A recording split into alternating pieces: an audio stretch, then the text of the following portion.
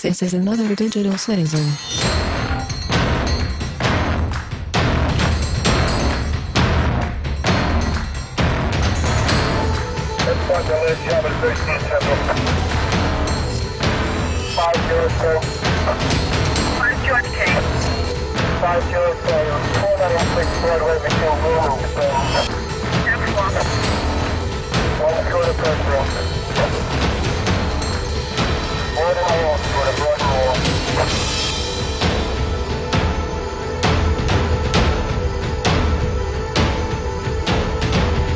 This is a podcast meant to encourage logic through stupidity and chaos.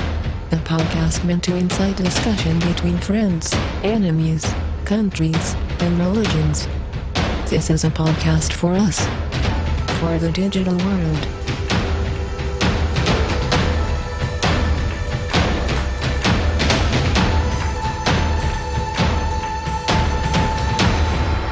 Welcome, citizen.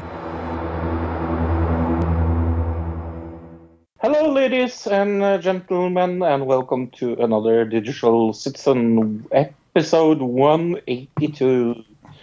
With me, I have Luke. Hello, Luke. Hi, Fro. Hi, everybody. Hi, everybody. Indeed. How's your week been? Pretty good. It's really nice. So I got a lot of stuff done, like in the garden, planted some tomatoes and potatoes and different things, and then I don't know, the last 3 days it's been rainy and crappy and depressing. Yay! Yay! That reminds me of a book or a movie or something. What do you do in your garden? Where did they say that over and over again? Do you remember that? No, I don't. No. You got me on that one. What do they do in the garden? I'm sure some film buff or TV buff is screaming it to the podcast. Maybe. It sounds like an M. Night Shyamalan thing. Like, the person would be like, the twist would be that they were planting humans in the garden and growing them the entire time, right? Mm-hmm. That's funny that you talked about that, because I saw an M. Night Shyamalan movie this week. We'll talk about that later. That's a little tease for the movie round. My week's been up and down and up and down and up and down and up and down. But I'm extremely looking forward to this weekend. Oh, yeah? There's yeah, I am. Wrestling. Yes. I'm not looking so much forward to the wrestling part of it, to be honest. Okay. But it's hanging out with people I like on Skype. I like doing that, especially for 18 hours, because that's WrestleMania. Something like that, yeah. But yeah, on Friday I'm hanging out watching NXT. Luke will maybe do that or maybe not do that. It depends on if I have to work or not. So it's still up in the air right now, but probably right as of now, I'm my day is free on Friday, so yeah. Nice. Saturday is the Hall of Fame. I'm not going to see that live. That's my sleeping day. Is Saturday. Okay. There's nobody really important going in anyway, so it's not very good Hall of Fame, to be honest. I'm going to watch it after the fact. Oh, okay. I don't think it's even going to be worth that. I mean, I'd have to look up who it is, but I think the biggest people that are going in is DX. So yeah, if you're really interested in watching that Triple H speech, then yeah, maybe. There's other people I'm more interested in, but then on Sunday it's WrestleMania. I mean, 3 days of, and in between there will be the big show in Madison Square Garden. The New Japan show. New Japan show. Mm-hmm. Bill is going to that on Saturday. Oh, yep. He's not going to WrestleMania. He's going to that. So So, for in-depth look at what the cards is this weekend, I recommend listening to that wrestling show. We go in depth with everything you want to know about WrestleMania weekend, and we do WrestleMania predictions that is not bound by I have to bet something else than Luke does. I guess so. I mean, did you watch either Raw or SmackDown this week, or even like the small versions? You watched both? Okay. Yeah, I did. Me too. I watched the YouTube versions, but yeah. Yeah. No, I watched the YouTube versions of it, mostly to be just watch. It's the two last shows before WrestleMania. It would be a little strange going into WrestleMania without watching either Raw or SmackDown. Right, unless you've listened to a bunch of podcasts, you know all the storylines and everything, then it probably wouldn't matter. But yeah, it's good to watch. I mean, I don't really feel like I watched the last 2 weeks. I don't feel like I missed anything in the last few months. So just by listening to podcasts and other things. So there's someone special in my life's birthday. Happy birthday, that someone. Okay. What else is going on? Well, we were going to talk about T-Series versus PewDiePie and how T-Series passed, but PewDiePie passed them again. So yeah, he even published a track. I think that's what did it. I think the music video came out and then it got viral, and then I think he's now almost 200,000 subs up when he was down before the music video. So. I like that. It's funny. Oh, it's going to be a back and forth for a while, I think, is what we're going to see, yeah. Congratulations, video. You won. But it was very good, this track, to say it mildly. Yeah, I posted it on our Facebook. If you want to check out our Facebook, Another Digital Citizen, it's on there. And I feel like this must have been the thing I'd heard him talk about that he was going to post, like he had made a while ago, and he planned on posting it, but then it took so long for this to actually happen that, he must have made that like 6 months ago, is my guess. At least, yeah. And it has some cameos that is kind of funny, especially the last one. Oh, yeah. That is very good. Yeah. So watch it for that. I really don't want to go into the news. I'm kind of stalling because we don't really have any nice or cool or fun news this week. It feels like we're just have crap to talk about. That's funny because of our last story and what it's actually about for you to say that. But I mean, that one's kind of funny, and I think there's one other kind of funny one about Psychosis. We'll talk about that in a second. Do you know what I did this week? What? I almost watched 3 hours of what do you call it? Definitions? I don't know what that Definitions? is. Definitions? Like the things in... No, definitions. Like I watched the video of him talking to the camera. What do you call it? I don't know who you're talking about. Disposition. Oh, of who? Of Alex Jones. Oh, right, okay.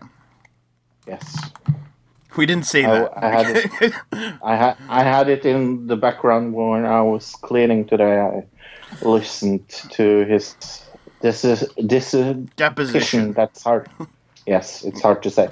But let's talk about Brexit news, because if you listen to the end of the podcast last week, you will hear us talking about, we're waiting for Brexit news. And I think it was approximately half an hour between we ended our talk. Sure. Maybe a little more, actually. 45 minutes. Something like that. It was within the hour, though, because I had... Oh, yeah. I had gone and got something to eat and did a few things and came back, and you had sent me a message basically saying nothing happened. Yeah, nothing absolutely happened. They had a vote. and none of the votes came true. Then on Friday, Theresa May gone in front of the parliament again, gave the same Brexit speech as last time, and lost the vote by 69 votes, I think it was. Yeah, there were a few votes, different votes about different things, and I think one of them only lost by 3 votes, and then, there were a few other ones, yeah. Yeah, but on Friday, she lost it on with 69 votes, I think. I'm seeing 58, but you're pretty close. Oh, 58. Okay, yeah 58. But now it comes out that the Prime Minister is asking Corbyn to break the deadlock. That is never going to happen, and I will try after you talk a little about it. She's saying she will ask for another extension on the Brexit deadline from the EU. To break the logjam in Parliament, the Prime Minister says she wants to meet with Jeremy Corbyn, the Labour leader, to agree on a plan for a future relationship with the EU. But she insisted her withdrawal agreement, which was voted down last week, should remain part of the deal. Corbyn said he was very happy to meet with May and would ensure plans for a customs union and protection of workers' rights were on the table. The cross-party talks offer an angered Tory Brexiteers, with Boris Johnson accusing ministers of entrusting the final handling of Brexit to Labour. I mean, you kind of have to work with them to get this passed in Parliament, because it's never going to happen if you don't. Yeah, and there was an article sent out 20 minutes ago by BBC saying they held constructive talks. Okay, let's check this out.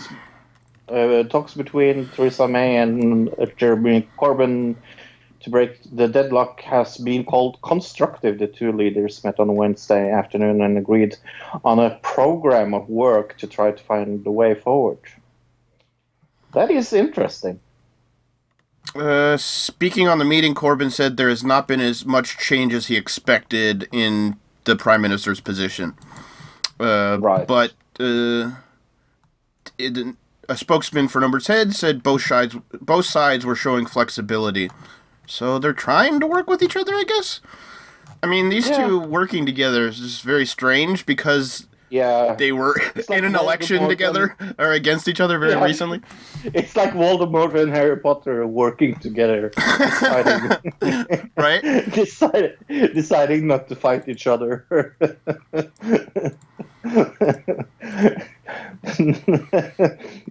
Who's Voldemort and who's Harry Potter in this? I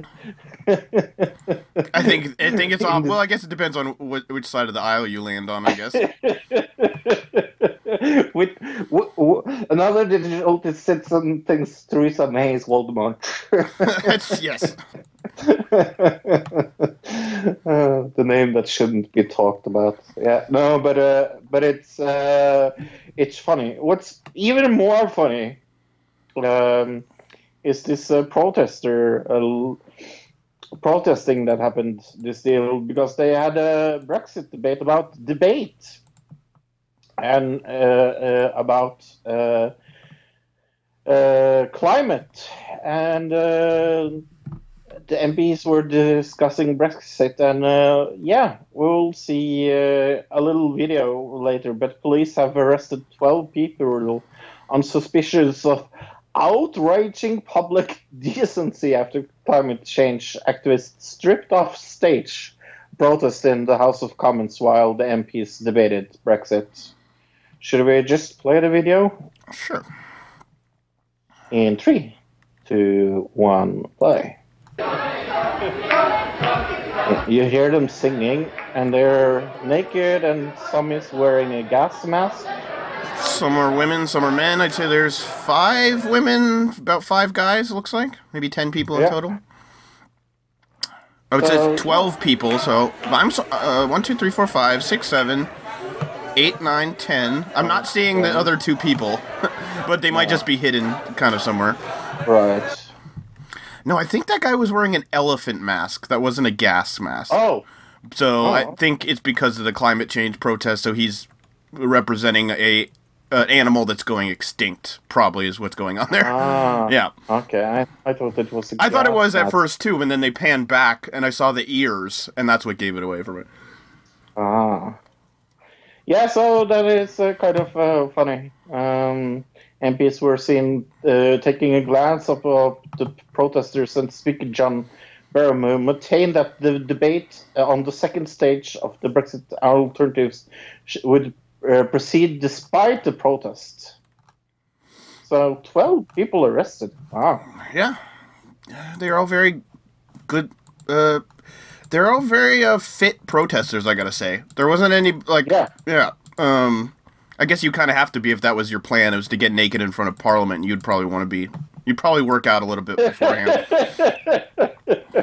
You wouldn't be me. A fat Norwegian just standing there. I mean, it happens. It's happened in the past. I've seen a lot of those naked protests in the past. I mean, that's kind of a new... I think we've talked about this before. It's kind of a new mode of protest, is the naked protest. I think it's...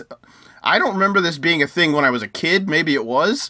I know, like, in the 60s, women would burn their bras, but it's not like they weren't wearing a shirt, right? Now we just completely naked is where we've gotten to, which I think is okay. I'm down with it. If it works. Well, that's the question. Does it work, though? Well, I'd have to see evidence of one of these protests and see if it ever did anything, and my guess is probably not, but who knows? I could be wrong. We could be wrong. But yeah, no.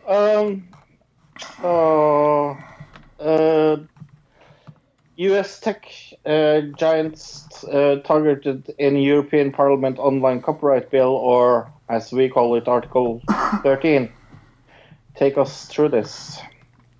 EU lawmakers approved a copyright directive Tuesday intended to give writers and artists more protection of their creative rights and incomes. Outspoken critics say the contentious measure could have major implications for U.S. tech companies and could censor anyone who posts on the internet. The European Parliament voted 348 to 274 to pass the online copyright bill with 36 abstentions. Opponents argued the legislation, which has been in the works for 3 years, would stifle freedom and creativity online. EU's member countries gave the measure preliminary approval in February and have final reviews set for next month. The directive largely updates existing copyright law. If enacted, companies such as Apple, Facebook, and Google would likely have to pay European artists more to do more to keep work that appears online from being used without permission. But two of these sections have become particularly controversial. One, because it makes companies responsible for proactively filtering out copyrighted material that is uploaded, and the other concerns how information from news organizations is linked or quoted. That's the one that we should really be worried about, especially considering how some of the mainstream media spins things, you know what I mean? Yeah, I was thinking about this when I was reading this. Would we be attacked under Article 13?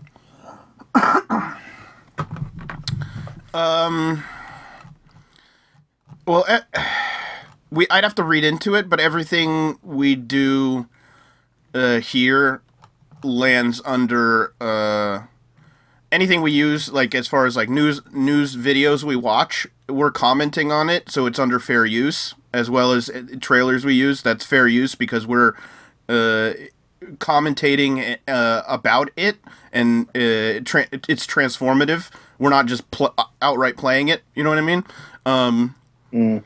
So in that sense, unless they've gotten rid of the idea of that, which I'd have to see the actual document, but I don't think fair use is gonna go away. No.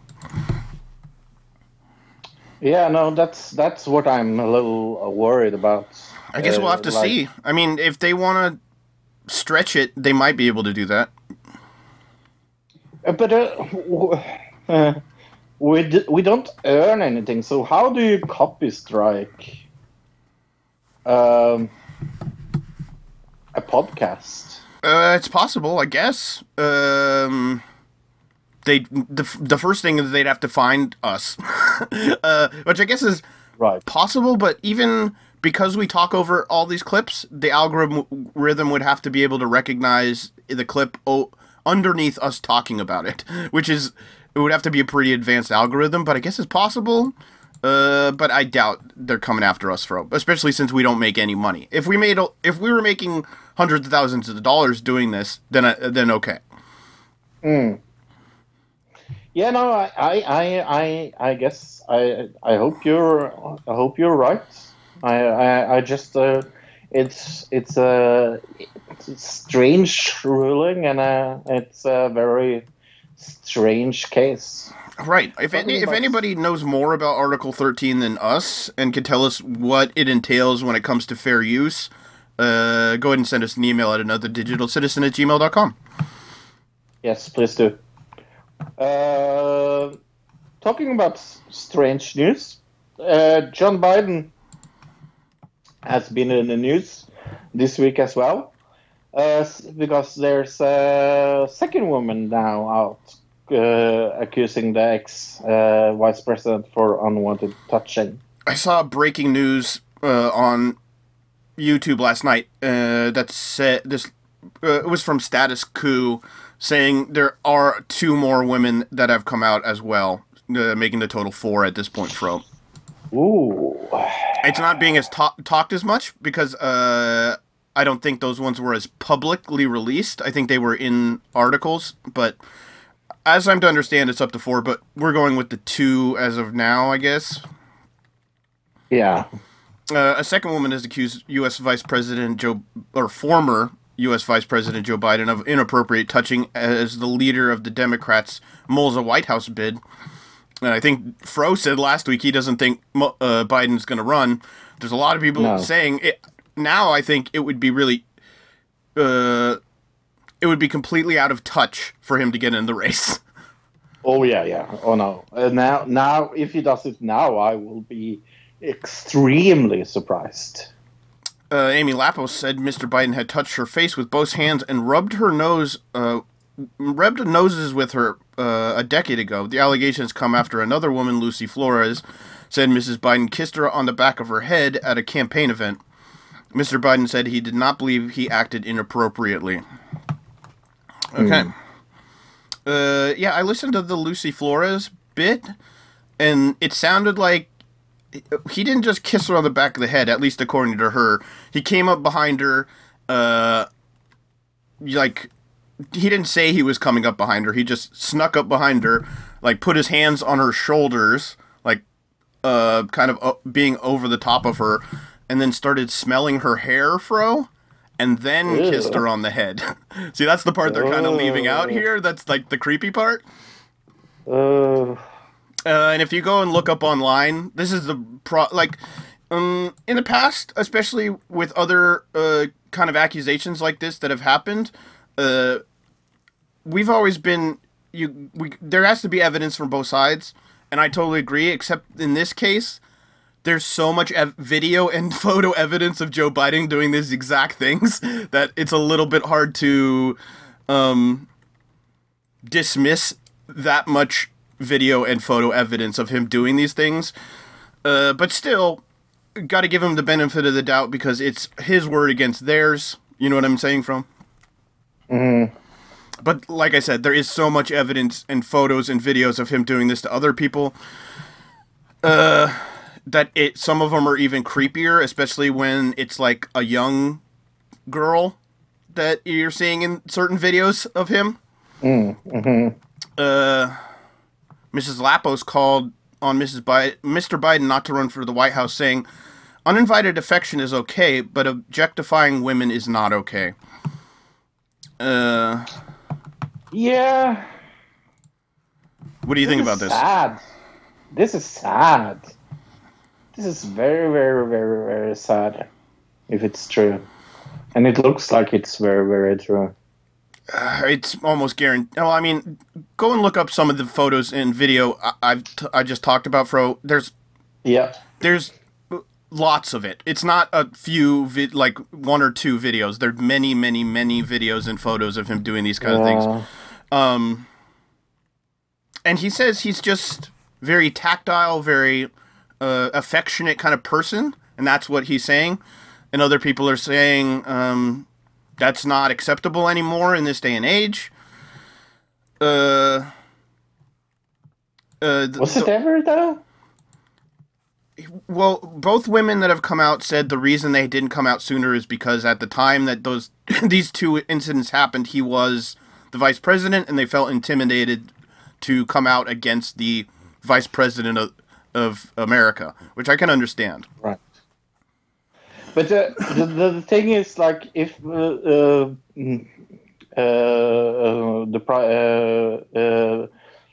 want so to call him Vince, but I Price. What is his name? The one that's now.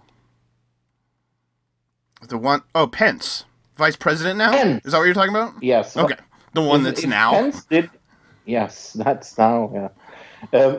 If Pence did the same thing, I don't think anybody would not go to the media right away. Do you understand what I mean? I don't know. It depends on the person. If it was a Republican lady and this happened to her from Mike Pence, I think she would feel the same as some of these Democratic women who had to deal with Joe Biden. I think the media would have dealt with this a lot differently. Up in the air? I think if one woman came out against Mike Pence tomorrow, they would not be trying to defend him on MSNBC. I think there's a bit of a double standard there. Oh yeah. But that's because they hate him on NBC. Right, if it happened to Bernie Sanders, they'd be calling for him to resign from the Senate. But when it happens to Joe Biden, they're like, no, this isn't... Nancy Pelosi came out and said, no, this isn't a disqualifier. It shouldn't be a disqualifier, right? I mean, let's be honest. It's not... It may be sexual harassment, but this isn't... He didn't rape anybody. So, yeah. No. It's not to the level of a Harvey Weinstein or a Bill Cosby kind of situation. No. It's not. But it's super not okay. That, and it, to me, if he tried to get in at this point, it's so tone deaf to think that you can just skate by and act like this whole incident didn't happen in the future. Like the Republicans aren't going to make 100 ads with him being creepy. You know what I mean? So if he gets in, it's just tone deaf on the part of the Democratic National Committee, if anything. Right, and then Trump came out this morning. Bernie Sanders, yeah. I was just going to go into that. All right. Trump said this morning about Biden, they got him, our former vice president, Trump said, appearing intent on capitalizing on the suspicions this week that Biden's inner circle are increasingly convinced that Senator Bernie Sanders, a candidate for the Democratic nomination and self-proclaimed Democratic socialist, might be behind at least one of the recent accusations of inappropriate leveled against former vice president. The Sanders campaign has denied any suggestion that the senator or his allies pushed any accuser's story. And then, yeah. So Trump and some of the inner circle of Biden have been saying that this is all a conspiracy drummed up by Bernie Sanders' campaign to try to hurt Joe Biden. Yep. The Democrats have turned into the Tea Party, Fro.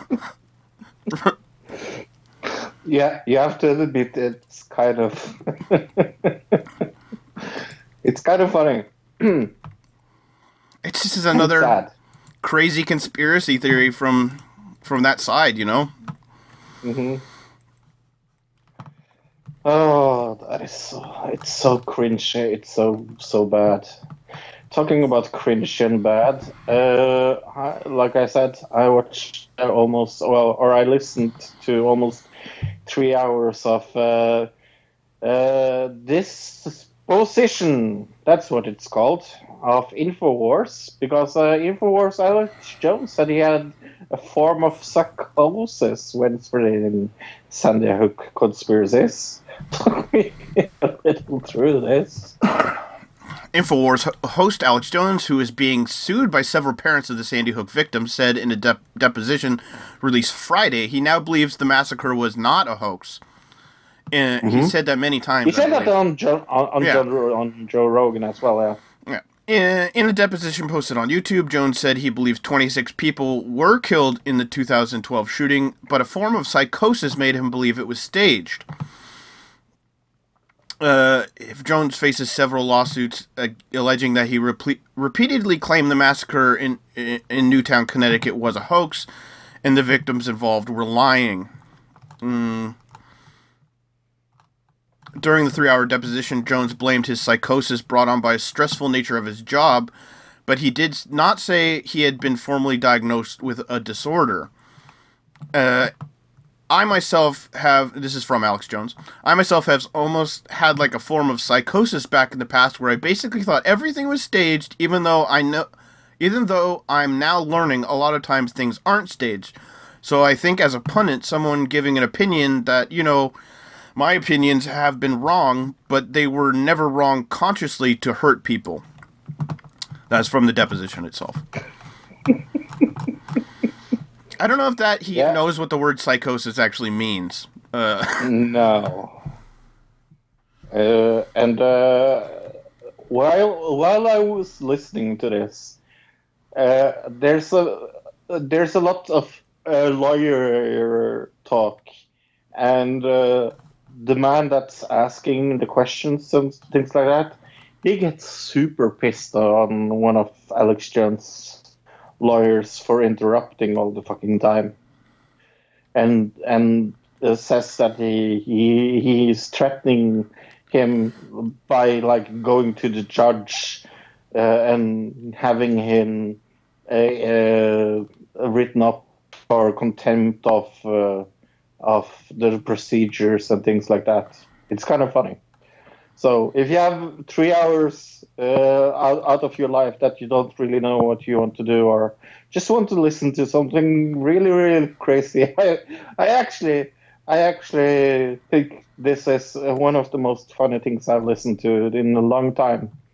Other than a little other thing that I listened to this week, I can talk about it now, I guess. Okay. Because this is a perfect place for it. I listened to a new podcast this week, Luke. We have gotten new competitors this week. Right. Yeah. Okay. Yeah. The Bella Twins has gotten their own podcast, Luke. Yay! Hooray! Yeah.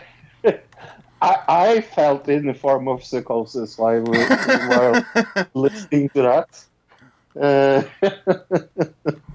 I promise you. Yeah, that was awful. I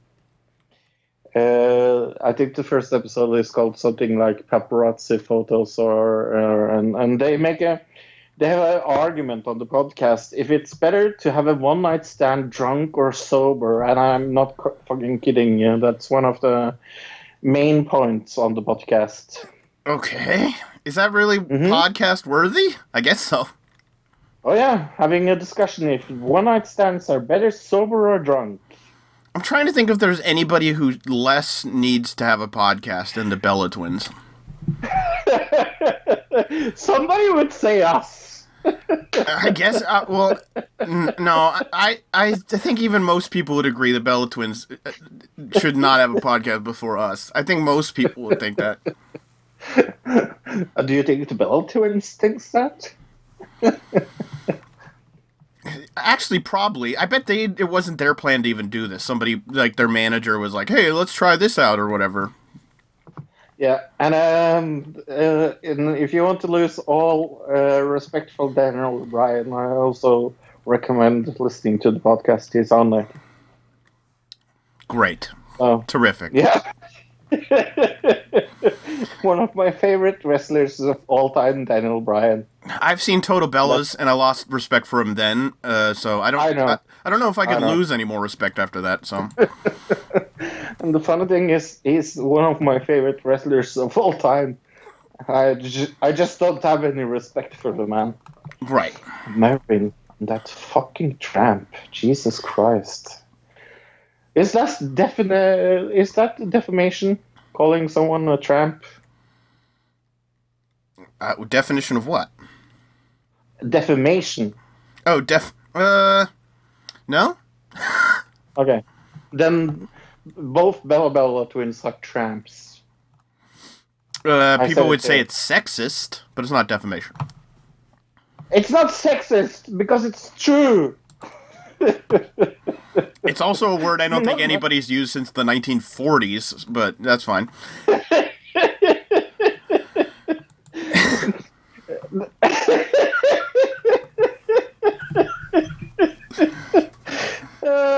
I'm getting old. I'm not getting old. It's okay that I'm old, but I never had any experience of living in the 1940s, to be honest. Anyway, let's. Well, the Bella twins traveling on the rails with their stick with a handkerchief filled with their belongings. The Bella twins. Those tramps. Let's get into the Mueller report. The House Judiciary Committee approved subpoenas Wednesday for Special Counsel Robert Mueller's full Russia report as Democrats pressure the Justice Department to release the document without redactions. I was talking to somebody this week, and they said we were watching the news, and they're like, "Who's ever heard of what a redaction is?" And I was thinking, well, we cover a lot of aliens here. We've seen about 1 million redacted reports at this at this podcast, so maybe we know a little more about redacting documents than just like regular people, Fro. And so the normal people do, right? Yeah. The committee voted 24-17 to give Gerald Nadler, Judiciary Chairman, permission to issue a subpoena to the Justice Department for the final report. Its exhibits and any underlying evidence or materials from Mueller's investigation. Nadler has not said if he'll send the subpoenas. The House Democrats had given William Barr until Tuesday to provide the full report to Congress. The Justice Department ignored the deadline, with Barr telling the committee in a letter last week that the redacted version of the report would be released by mid-April, if not sooner. Okay. So, if it's going to come out unredacted, which will never happen because it's just not how the government works. So I don't know why people think an unredacted report's going to come out that could compromise agents of government officials that aren't being indicted or anything like that. It could potentially get them in trouble for no reason. So they're going to have to redact something. So I don't know. Maybe they just want it released to Congress unredacted and not to the public. Maybe that's what they're talking about, which I guess I can understand that. But if it does, it's going to get leaked. You know that, right? Yeah. I hope we will see the whole report redacted. We need to see at most we will need to see a lot of information that we haven't seen. And like we talked about last week, we still want to see the proof and what he has based his rulings on. We are satisfied with the results, but we want to see how he came to the conclusion. Right. I don't think it actually coming out, whether it's redacted or not, is going to change the conclusion of this report. That's not going to change. No. No. If people think it is, you're being tricked. That's the only thing I got to say about that. Yeah, no, that doesn't matter at all. All right, let's go down to Venezuela. That's socialist countries. Russia defends sending troops. Just awful socialist countries. Right. Russia defends sending troops to Venezuela to back up Nicolas Maduro after a warning from U.S.'s Pompeo. Russian's foreign ministry has said Russian military personnel who arrived in Venezuela over the weekend have every right to be there. The rift between the United States and Russia over how to resolve the crisis in Venezuela widened following the weekend arrival of Russian personnel who are there to support Nicolas Maduro. Moscow's first comment on the reports of the deployment, Foreign Ministry spokeswoman Maria Zakharova said in a statement late Tuesday that Russia has sent personnel in strict accordance with the Venezuela Constitution and a bilateral agreement on military cooperation. She did not elaborate on how many troops Russia has sent to the country. So yeah, remember we talked about this in the past and about comparing it kind of to the Cuban Missile Crisis and how they're kind of doing that. Well, now there's Russian military in Venezuela. We're getting even closer to that whole concept. Can you believe it? I mean, we knew this was going to happen, right? Yeah. It's just that... Is it okay that I wish that it didn't? Wish what didn't? I wish this wouldn't happen. Is that okay? Saying that?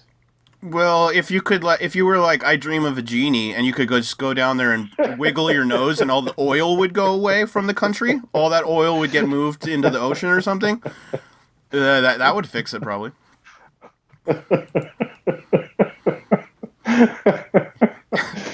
Just a dream of a genie, the oil. That's what. New version of Aladdin. What do you wish for, Aladdin? Don't call me Aladdin, call me Fro. What do you wish for, Fro? I wish there would be no oil in Venezuela. Really? Is that your first request of 3 requests? Yes, because the third request would be 1,000 more wishes, and if you were a real genie, you really had to do it. So, Okay. That's what I think about it. Hey, do you want to hear somebody that's wrong about Brexit? Here's somebody that's wrong about Brexit, okay? Yeah, but because Trond is going to tell the truth about Brexit.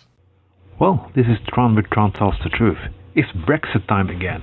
This Friday, I have been snatching up a lot of bottles of beer, or boxes of beer, a lot of liquor and a popcorn, because I wanted to watch Brexit, yes, when Britain leaves the European Union.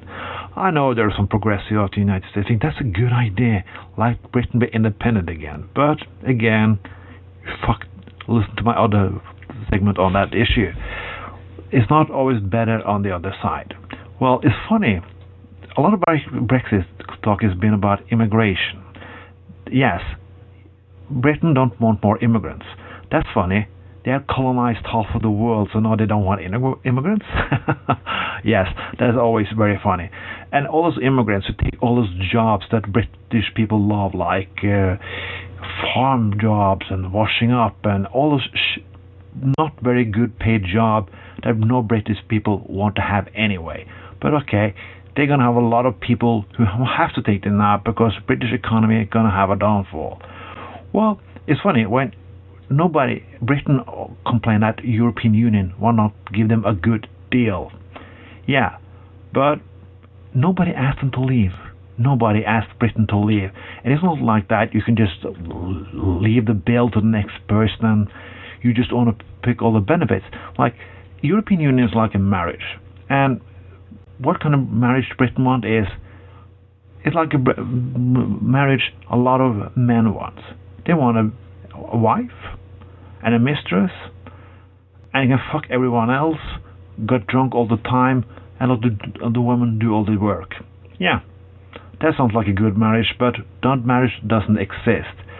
And the British people are going to find that out very soon, because all the things that they had in the marriage, they're now going to lose.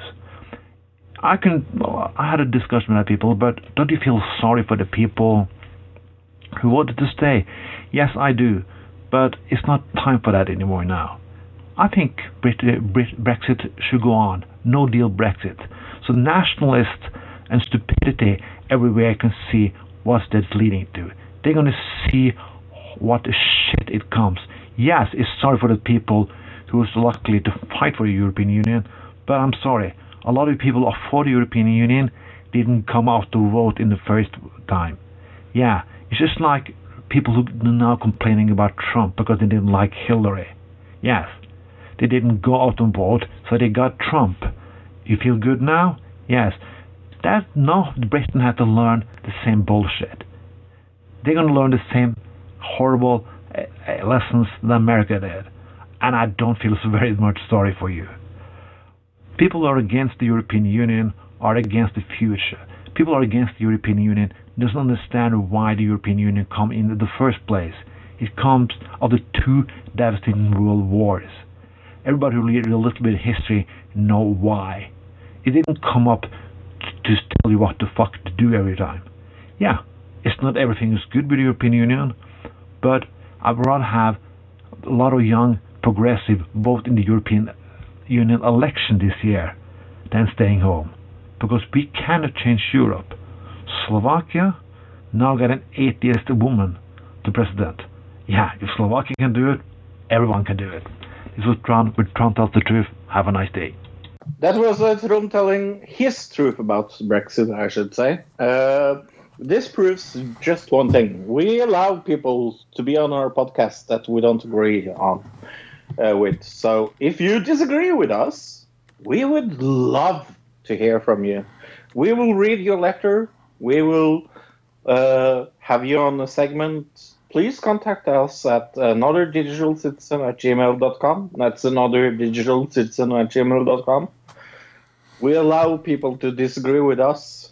All right, or you can message me. Just find me on our Facebook, Another Digital Citizen Facebook. I always post the show, so just go to that Facebook page and private message me there if you want to get a hold of us.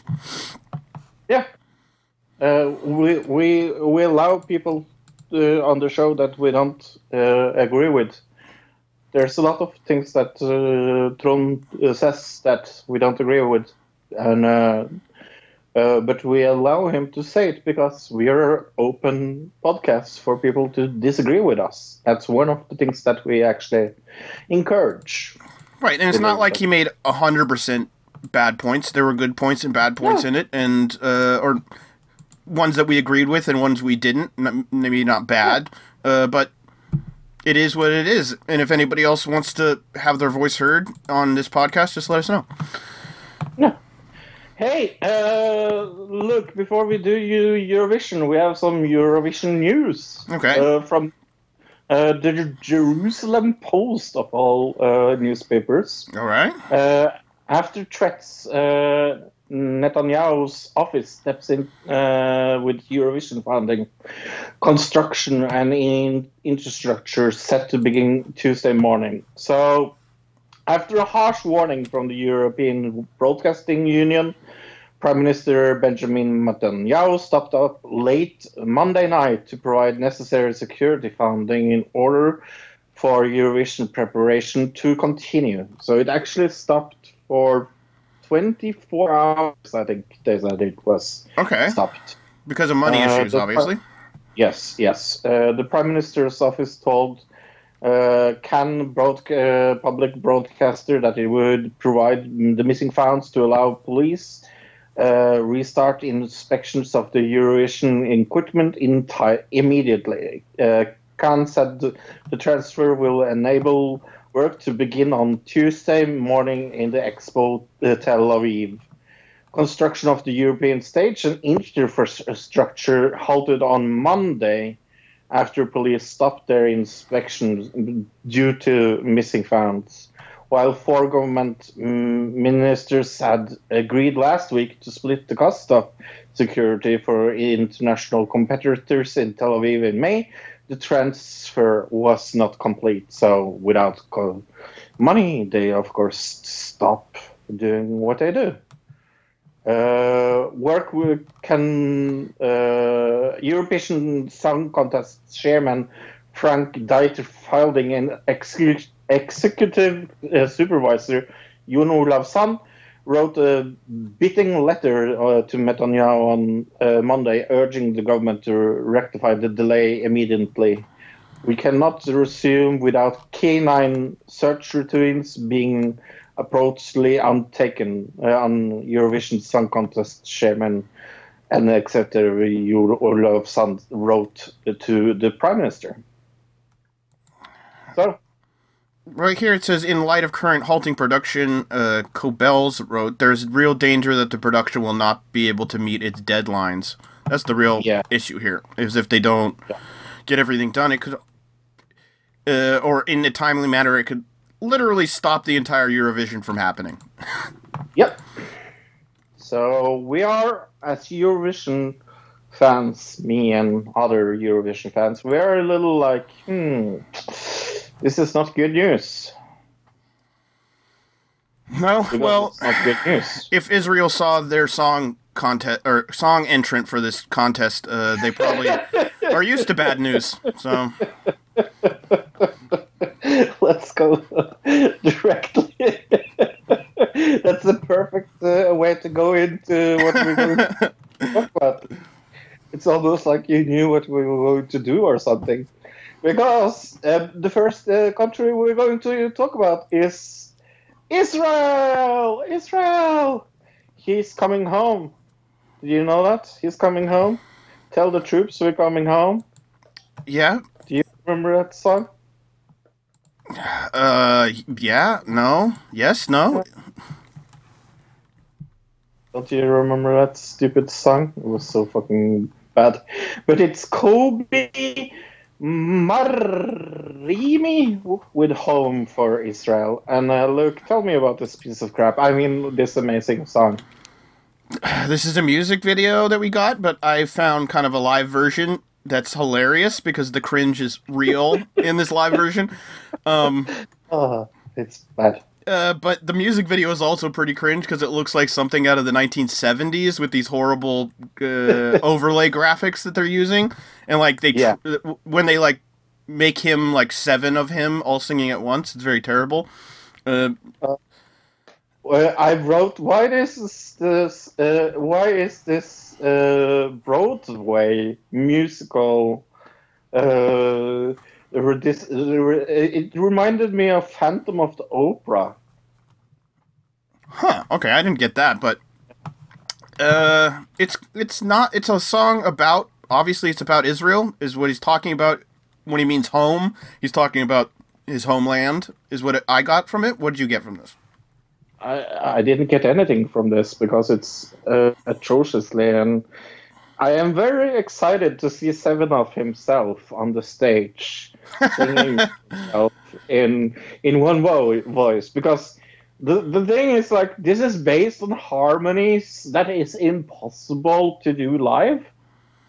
Yeah, but they are allowed a backup track in the contest, so that's how they're going to do it. But I know, but I'm really looking forward to the staging of this. This is atrocious. This is so fucking bad. I gave this a 1 out of 10, Luke. I don't know what you gave it. I gave it a where is it? 1. Oh yeah, 1. 1.0 is what I wrote down. Yeah, so we agree. Then we have this teaspoon man. I mean, Conan Ortiz with Telemóveis for Portugal. And can you explain this to the viewers that has not watched this? What is this video and performance? Right, it's a live performance. What did I write down? All I wrote down was hand crown. Oh, right, because they did a hand crown thing, like, who was it? France that did the Yes. hand crown, and I was like, Yeah, what are they yeah. doing? Except in this one, they do it, and they're wearing, like, these elaborate, I don't know, finger, or ornamental finger kind of jewelry. But that's and also on the singer's voice, he has metal in his face. Right, he's got kind of, what? I don't want to say he's trying to look like a robot, but he definitely is robot-esque. Maybe, what is it, steampunk, kind of? Maybe that's Right. a good way to describe it? Yeah, yeah, it was a weird, I mean, the staging was very weird. The song was not very good. No. Overall, I gave this a 3.0. I gave this a 2.0. Okay, I thought the singer was this- alright. I mean, he had a decent voice. Yeah, but it is so weird. It's so extremely weird. I decided to do it alphabetically next time. So Okay. we're doing two countries that we haven't done. We are going to do Armenia and Austria next time. Sounds good. Armenia and Austria. Yeah. Hey, you. Shitty shitty bang bang, shitty shitty bang bang. Okay. Shitty bang all the- bang, alright. Old references. It's from South Park. Hey, you shitty shitty bang bang, shitty shitty bang bang. You and me have seen tremendously much TV. Shall we begin with the thing I know both of us has watched this week? I'm sure there's a few things, but yeah, whatever you want to start with, I guess. Let's start with Hannah. Okay. Hannah. The first 8 episodes of season 1, I should say all of season 1 is out now on Prime. We loved episode 1. What did you think about the whole season altogether, Luke?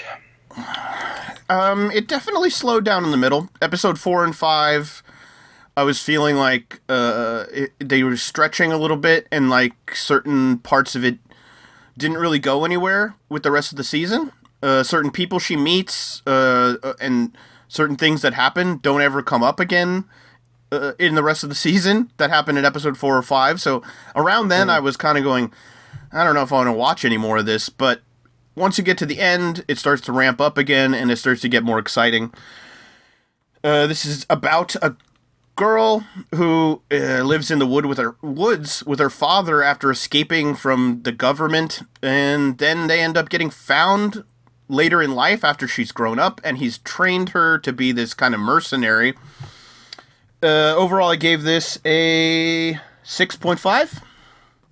Not as high as you would think, because there was one huge hindrance to this, and that was the editing. Somebody did not take very good care in editing this TV show. There were a lot of bad jump cuts, a lot of bad angles where you saw things you weren't supposed to. At one point, there was a car that just had blown up. It's on the side of the road. It literally blew up like 3 seconds ago, and somehow the entire interior of the car has disappeared. Is already burned up, even though I don't know how the interior of the car burned up that quickly. There are just certain things that you could tell they rushed, and that I take points off of, so 6.5. What'd you think, Fro? I like this much more than you done. I thought this was fun from start to beginning. It's nothing like super fantastic, but it's still, in my point of view, entertaining more than a 6.5. That's for sure. I think I'm most impressed by the acting in this series. is very, very, very, very good. I made my dad watch this first episode, the two first episodes with me again to like watch it again, and he said it was a little like teenage television show, and I can understand what he means about that. Like it's a little too. Episode 2 was a little too girly for him, when she meets her new friend that will follow her through the season. But it's an important episode. I don't know. I didn't like that part either. I didn't the parts with the whole stealing her boyfriend, this and that. It's like, this is unnecessary to the story, and it's in the middle of the show where there's not anything else happening, and so it felt like the show just like came to this screeching halt at about episode 4. Yeah, I liked it more than you. I think I just went with it. I gave this an 8. This whole season an 8. Okay. I'm much more critical, obviously, of it. Okay, what do we want to do next? Let's see. So much to cover. Barry. Should we talk about Barry? Sure. Episode 2, or season 2, episode 1 of Barry. It was on Sunday. Yeah. Return of the show that won a few awards last year. I believe it got some Emmys. And both of you and me had it on our best list of new shows from last year. I had it on 5. You had it on number 3. Oh, okay, cool. And it's bringing back all the people from last season. Almost. Well, right. You can't bring back the people that died, obviously, but but there is it's a change in the way the story is going to be told, because it was the first season had a very specific storyline and that ended at the very end of season 1, and so they had to create a new storyline for season 2, which I don't mind. The acting was still very good. Still, it's a dark comedy, but it's still very funny. I forgot how much I liked the what is he, Czech? The gangster, the bald guy that has no eyebrows. Yeah. I forgot how much I like that character. Even he's supposed to be the bad guy, but he's kind of like comedically endearing. Overall, I gave this 7.5. I gave it an 8. I watched the 2 first episodes of Jordan Peele's debut on The Twilight Zone. The 2 shows, the 2 episodes were called The Comedian, and what was the other one called? Something at 30,000 feet. It's like the original from the title from the original series. It was basically almost. It wasn't the same story. It was a very different story, but it was similar. Right.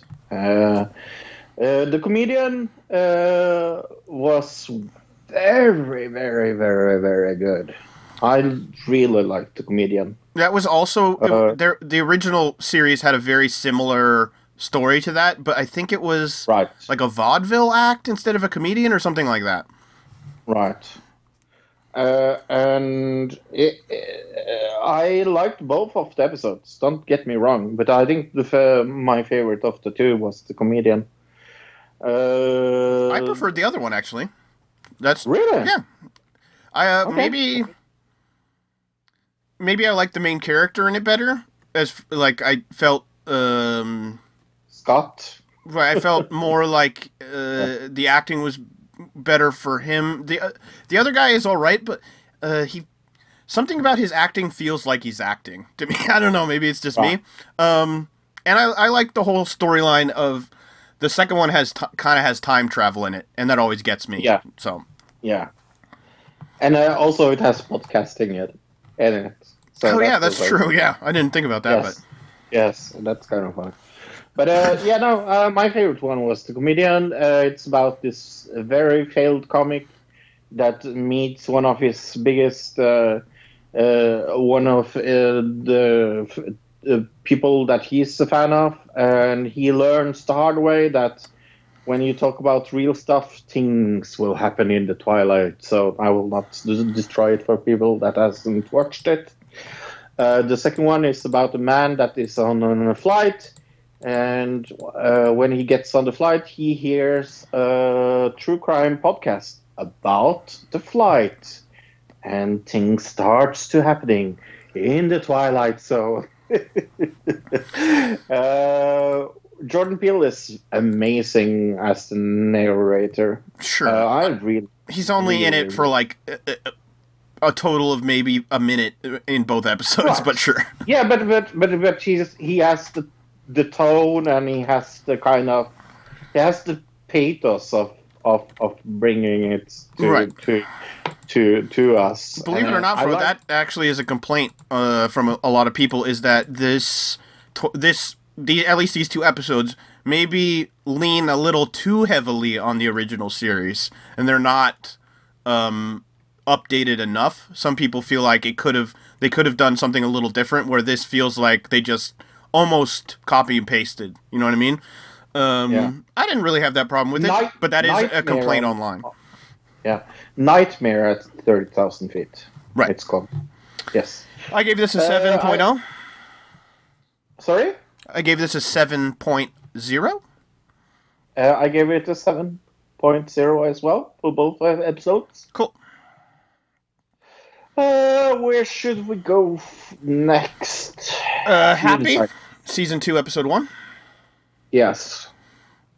Again, another series that the end of the first season, it wrapped up everything, so this season had to start a whole new storyline. But I think it's cool because the first season was all about Christmas, and this one is all going to be all about Easter.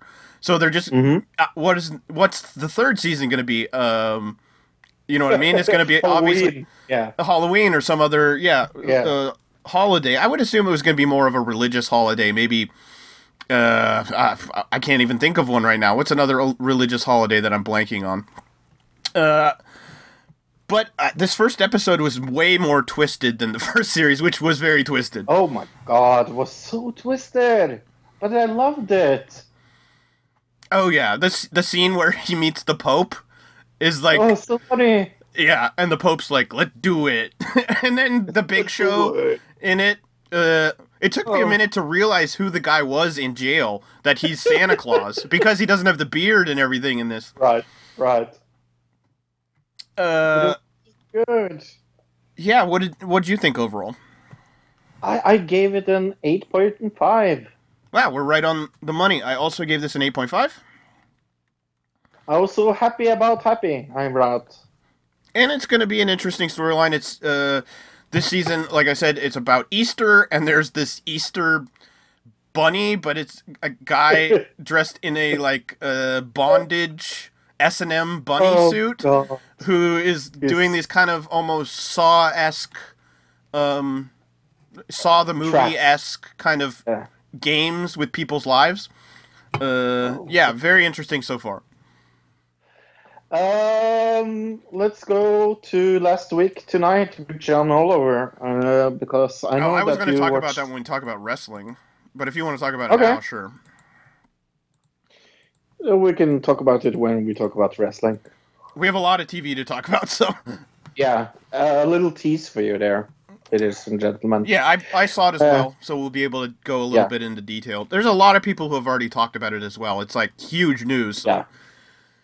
Yeah. Glad you're. Thank God you're here. Season 1 from Australia that I found because I suddenly got into Australian TV this week. We will talk about that a little later. But this is an improvisation TV show that is all improv, and I really, really, really enjoyed this. It was. I've now on season 2, and it's one of my I laugh about it. It's whose line in it is it anyway? Just with more difficult. Sure. Yeah. Okay. I would say it was.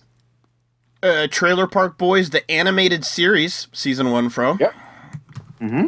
I saw this came out. I haven't seen it. Right, you're not a fan of Trailer Park Boys to begin with, right? No. So I'm not expecting you to enjoy it, but if this wasn't, I would say you would enjoy this probably more than Trailer Park Boys, but the problem is, it's, a lot of the jokes are running jokes from the original series. So you wouldn't get a lot of the jokes, so that's going to be a hindrance, but as a cartoon, it's pretty funny. The very first episode, they kind of break the fourth wall in that the very first thing you see is the guys in jail, and they say, Ricky says, "We're so high on mushrooms, we've turned into cartoons." And so that's the basis of the whole show, is that they're so high on mushrooms that they've turned into cartoons, bro. Very funny. I've seen 3/4 of it. I just started it last night, but it's a very, very raunchy, Adult Swim kind of cartoon with arms being ripped off and drugs being done and sex and one where he gets a tapeworm and then makes it his pet. It's a very silly episode. Overall, I gave this a 7.5. Again, another very good show. I think it does a really good job of following up from from Trailer Park Boys. It's part of the storyline. It's totally canon with the original show, but they can also do things that you could never do with a live action, like have a guy's head spin completely around and things like that. So. Right.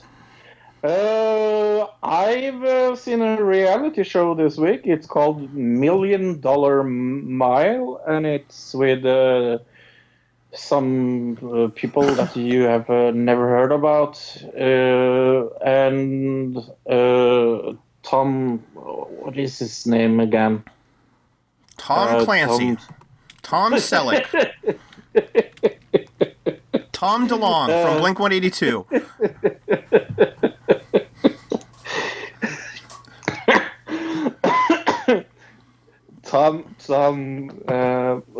Oh, Jesus Christ. But I will tell you what it's all about. It's elite athletes that has the chance to win $1 million while they run $1 million mile course. And they are getting... Tim Tebow is the host. Ah, okay. I was going to say Tom Green next. Okay. Yeah, no. But Tim Tebow is the host. And it has LeBron James as executive producer. This is one show, and I'm out. Look, this is so incredibly shitty. It is one of my least favorite shows of this year. And I almost had it on my list of most anticipated, because I love reality shows, but this is just so fucking bad. CBS, don't see it. I saw a bad show. I give it 1. Okay. 1 out of 10, yeah. TV show this week called Abby's, a sitcom, season 1, episode 1. Yes, Abby's with an apostrophe. This is about a bar. It's actually filmed outside, in front of an outside, live audience. So it's not filmed in a studio, it's filmed outside. It's kind of trying to be Cheers in somebody's backyard. But this show was terrible. Anybody I would know? No, I don't think so. As far as actors, most of them are people I've never seen or heard of before. It's on, let's see, what is this on? NBC? Just one episode this week, but Natalie Morales? Do you know this guy or this woman? What was she in? Wolf of Wall Street, I think she was in. Oh. I don't know. It's somebody you'd probably know if you saw her, that kind of thing. Oh, she was in Parks and Recreation. Yeah. She's plays the bartender or whatever, and then but she's made this illegal bar in her backyard, and her landlord finds out about it in the first episode, and they're trying to convince him to keep the bar open. the jokes weren't funny. There's a laugh track that is happening, and you go, why is the laugh track happening right there? There's no joke. So that's a real issue to a comedy series. Overall, I gave this a 2.0. Ooh, sounds amazing. Yeah, it was bad. I'll watch the second episode, but I probably won't watch anything after that. Cool. I've seen Inside FBI New York season 1. I've seen 2 episodes of that, and I'm out. It's FBI propaganda doing reality show style. Luke, you will love this show. Of course. That's what I wrote down because you're so pro FBI and all things like that. I gave it a 2 out of 10. Okay. Let's see. What else did I see? I saw that. We talked about that. Oh, What We Do in the Shadows, season 1, episode 1. Woohoo. Fro saw this last week. I had not seen this first episode yet. I did see it this week. Did we kind of describe what it was about last week? I mean, it's about vampires. It's about some vampires who live in America. They're supposed to take over the country, and they've been here for hundreds of years, but they have failed to do so. Very funny. Really felt So funny. felt authentic to the movie as far as so the production great. and everything. Some of the jokes are super hilarious. I love the one guy. What do they call him? An emotional vampire. Oh, That's so good. something like that. I love it. It's a very good character. Emotion. I gave the show a so 9.0. I gave it a 9 as well. I'm so happy that you liked it. Isn't that good, Luke? It's so fucking funny when the master comes back, Right. and they want to have the virgins, and it's like, yeah, it's not that hard to find the virgins, and he goes to LARPing. Right, yeah, totally. Oh, so funny. I saw Jesus Christ. We are on. We talked about that. Penn and Teller Fool Us, April Fool Us special, where they showed clips from the last shows and some back scenes stuff. But they also made some reality show dude that I don't really know, who is think he was a magician during the show, and he was kind of funny. He walks around in Vegas showing people a trick Penn and Teller teach him, and all is fake around him, and he doesn't understand it. So it was kind of funny. I laughed very, very much off it. But yeah, their April Fool special is almost always funny. All right. Anybody get you on April Fools? Anybody online or anything like that? You get any tricks? Well, somebody really, really tried. You can guess it. There was one YouTube video that kind of got me by saying that they got kicked out of the place where their business is. There was a YouTube channel that said they got kicked, like their landlord had kicked them out, but at the end of the video they go, "Oh, we lied." But it was a good video because they did a 10-minute video with all this evidence of like what they had done wrong and things like that, and then at the end they're like, "No, we just faked it out." That was very funny. Braille skateboarding, if you want to check that out. What else did I see? I've got 2 more things. A new show on True TV, believe it or not, Fro. Tacoma FD is what it's called. This is made by Tacoma FD. Oh, Tacoma. FD, meaning fire department, FD. Okay. It's a sitcom about a fire department, and it's got some of the guys from Super Troopers. It's very similar to Super Troopers, if you've ever seen that, or any of those guys' or any of those that crew's movies. This is a very funny show. An interesting thing about this I noticed is that there's the TV version, and if you go online, there's also an explicit version of episode 1. So I just saw the TV version. I'm interested to see how explicit the explicit version is. I gave this a 7.0. It was very good. I'd recommend it, Fro. Cool. I saw Hate Their Neighbor season 2, all of 10 episodes.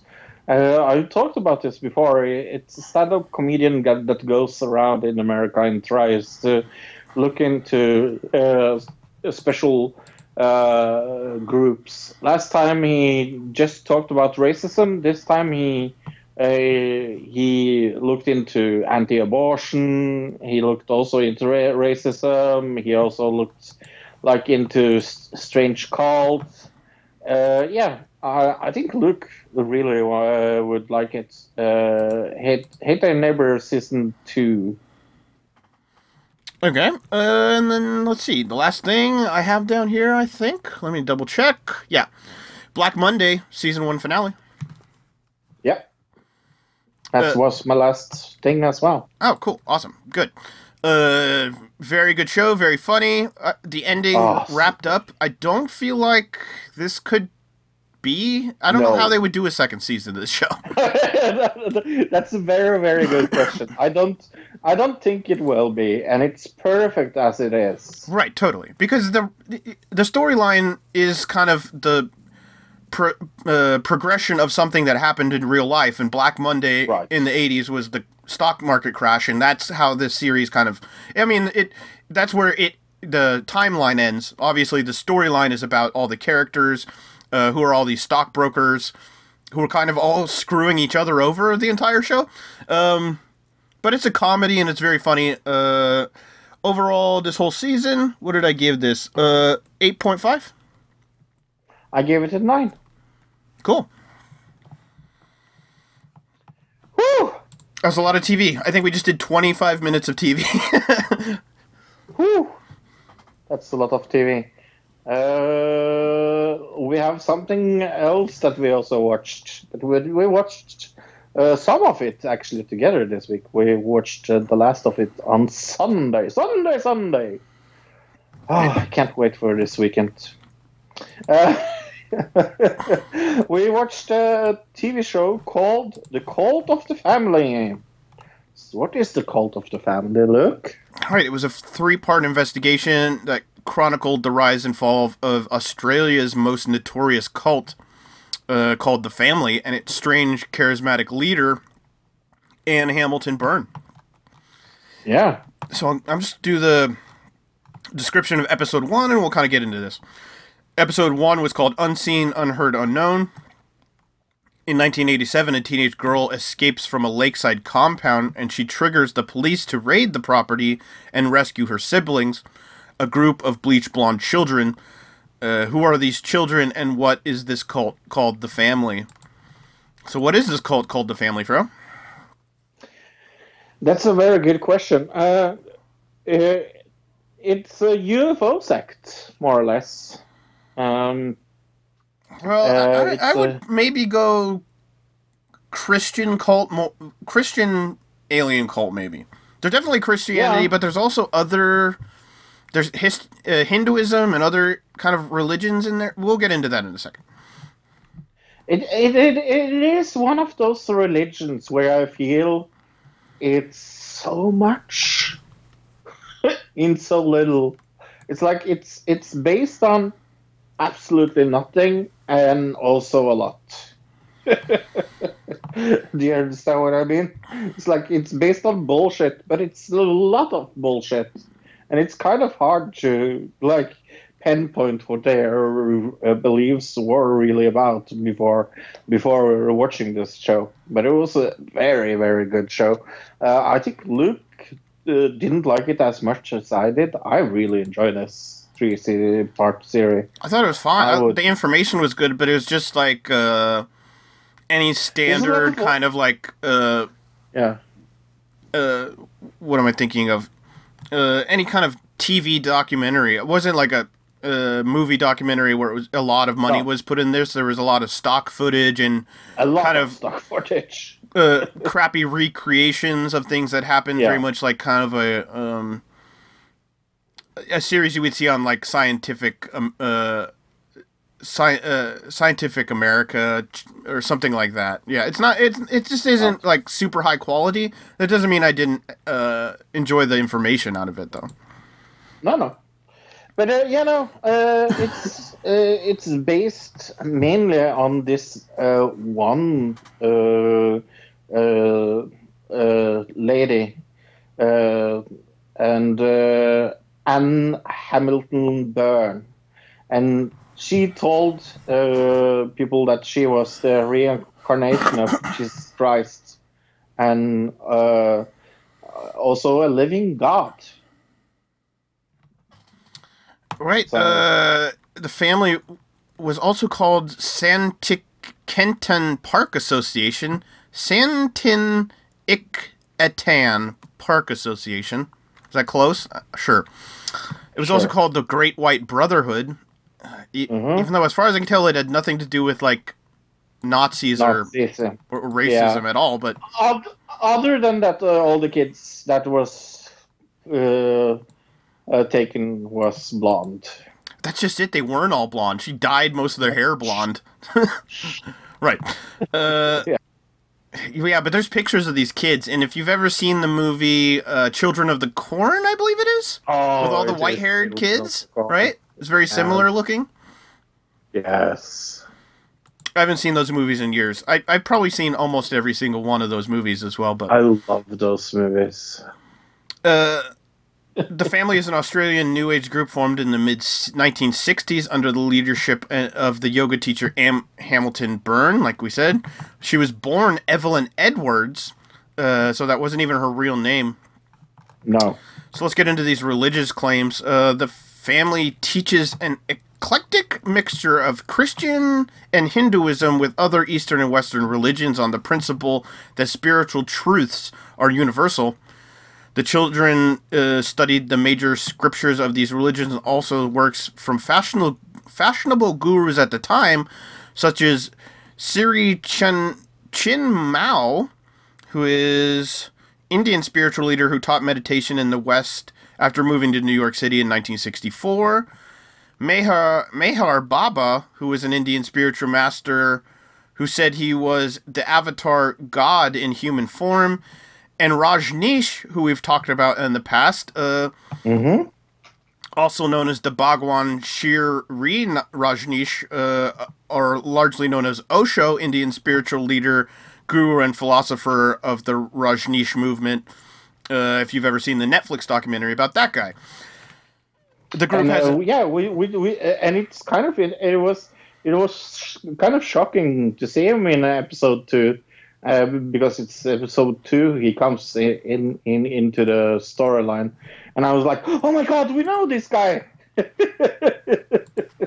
Right, totally, yeah. They don't go deep into him, just that she like actually went and followed him and spoke to the guy, and was like, they were involved with each other, like they knew each other and everything. Right. The group had an inner circle who justified their actions by their claims to be reincarnations of the apostles of Jesus. So the group's inner circle was mostly women, as I'm to understand. They were called like the aunties. And this group of inner circle believed they were the reincarnations of the 12 apostles. The basis of the family's philosophy was that Anne Hamilton Byrne was the reincarnation of Jesus Christ and a living God. Jesus was said to be the great master who came down to earth. The group believed that Buddha and Krishna were other enlightened beings who similarly came down to help out humanity. Hamilton Byrne was regarded as being in the same category as these teachers. One adopted daughter later described the group's beliefs as a hodgepodge of Christianity and Eastern mysticism. Right, and then let's go, because they don't really cover everything in that, let's go to the Herald Sun from Australia. And this is read the secret diaries that reveal the bizarre beliefs of this group. The followers were ensnared from yoga classes across Melbourne and through psychiatrists who referred on patients. Right, so the way they would recruit people is she had all these yoga classes that would start out as just like a normal yoga class, but of course, in the 1960s, yoga was it was not seen the same way it is now. Yoga is just like something that soccer moms do now. Back then, it was like this mystic, spiritual, like higher power thing happening. So these people, they were already in that mindset, and so they were able to recruit them for this cult using yoga and also psychiatrists. Their warped teachings included aliens who were going to invade the Earth to cleanse the world of evil. That no one should interfere if children are suffering because they should not interfere with God's plan. Hamilton Burns told followers that she died a few minutes and rose from the dead to prove her power. She told them she died for a few minutes and then rose back from the dead, basically saying she's, Jesus. Mm. The followers one follower believed he was John the Baptist reincarnated, and miracles were regularly delivered during yoga practices. Right. Mm. So these are some of their beliefs. Yeah. Should we go into episode 2? Yeah, let's go. I'll do the description for that, and then you can go into kind of the beginnings and history of this cult. Episode 2, called A Question of Identity.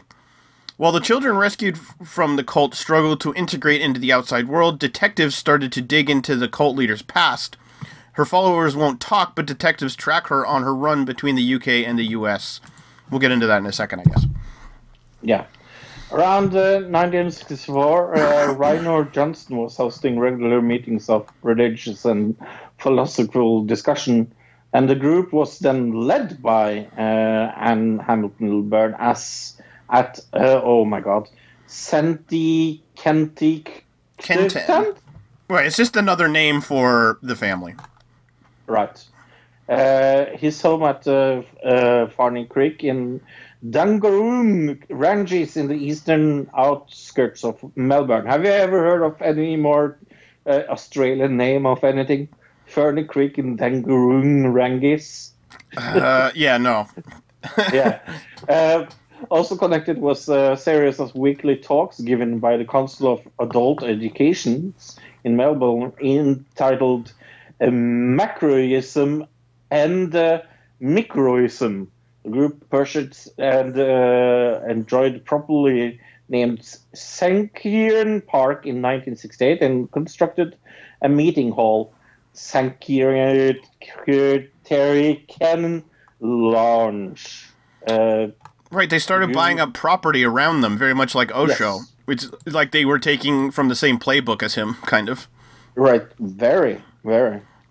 The group consisted of middle-class professionals. It has estimated quarter was nurses and other medical personnel that were recruited by Johnston, who referred to them as Hamilton Burns Hayata yoga classes. Members mainly lived nearby suburbs in the township of Dangaroons, meeting each other's Tuesday, Thursday, and Sunday at Santican Lodge. Witcher House in Olinda is another property known as White Lodge. All right, so in the 1960s and 70s, New Haven Hospital was a private psychiatric hospital owned and managed by Marion Vilmec, a member of the family. Many of the staff and attended psychiatrists were also members. Many patients at New Haven were treated with the hallucinogenic drug LSD. The hospital was used to recruit potential new members from among patients and also to administer LSD to members under the direction of the family psychiatrists, John McKay and Howard Whitaker. One of the original members of the association was given LSD electroclusive therapy. What is that? Is that like electroshock? Oh, yeah, it's electroshock. Yeah. Two ECT. lobotomies during the late 1960s. Yeah, they did one lobotomy. Like in the documentary, they talked about they went through his eye and did some kind of lobotomy, and he because he had some kind of problems, and Anne Hamilton Byrne had told this guy, if you follow my religion, it'll fix your problems. Yep. And we saw the tool they were using, and it didn't look good. It says here in '92, the psychiatric hospital was closed down. New Haven patients in 1975 after new claims. His death had an inquest was ordered into it in 1975 after new claims of a death that had been due to deep sleep therapy, also called prolonged sleep treatment. An inquest heard evidence concerning the use of electroshock therapy, LSD, and other practices at New Haven, but found no evidence that deep sleep had been used on this patient. This building was later reopened as a nursing home with no connection to its previous owner. Okay. And Hamilton Byrne acquired 14 infants and young children between 1968 and 75. 14 children. That's fucking atrocious. Right. We should say illegally, but continue. I'm sure it gets into it here.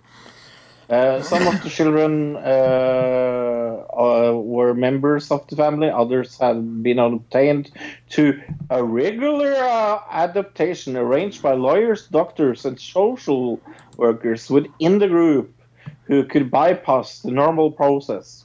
The children's identities were changed using false birth certificates and dead poll, all giving a surname Hamilton Byrne, and dressed alike even to the extent of their hair being dyed unformally blonde.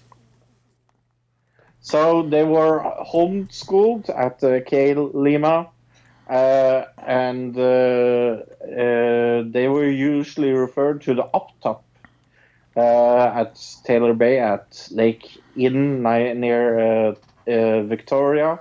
They were told that Hamilton Byrne were their biological mother, and they knew that the other adults in the group as aunties or uncles. They were denied almost all access to the outside world and subjected to discipline that included frequent, severe beatings, often or no reason why, and starvation diets. We see some of the children, and especially one is totally fucked up. Right. It was very clear she didn't process kind of life in a regular way. Like the way that she was answering questions, it felt like she had to check with herself before she could even speak, kind of. I don't know how to describe it other than that. She was very quiet and very reserved and everything. She speaks like Spock. Right, exactly. Like, right. No emotion and almost kind of broken sounding. Very soft spoken, but at the same time very kind of nervous all the time. Yeah. So, can you tell me what the children were frequently dosed with? Children were frequently dosed with flupetozine, also known as proloxin, diazepam, haloperidol, thorazine, actually, nitrazepam, azosepam, trifluopozine, carbobeniazine, and impraminine. On researching adolescents when they were compelled to undergo... on reaching adolescence, they were compelled to undergo an initiation involving LSD. While under the influence of the drug, the children would be left in a dark room, alone and apart from visits from Hamilton Byrne or one of the psychiatrists. So kind of to break them and make them think that they were the only way to save them was Anne Hamilton Byrne.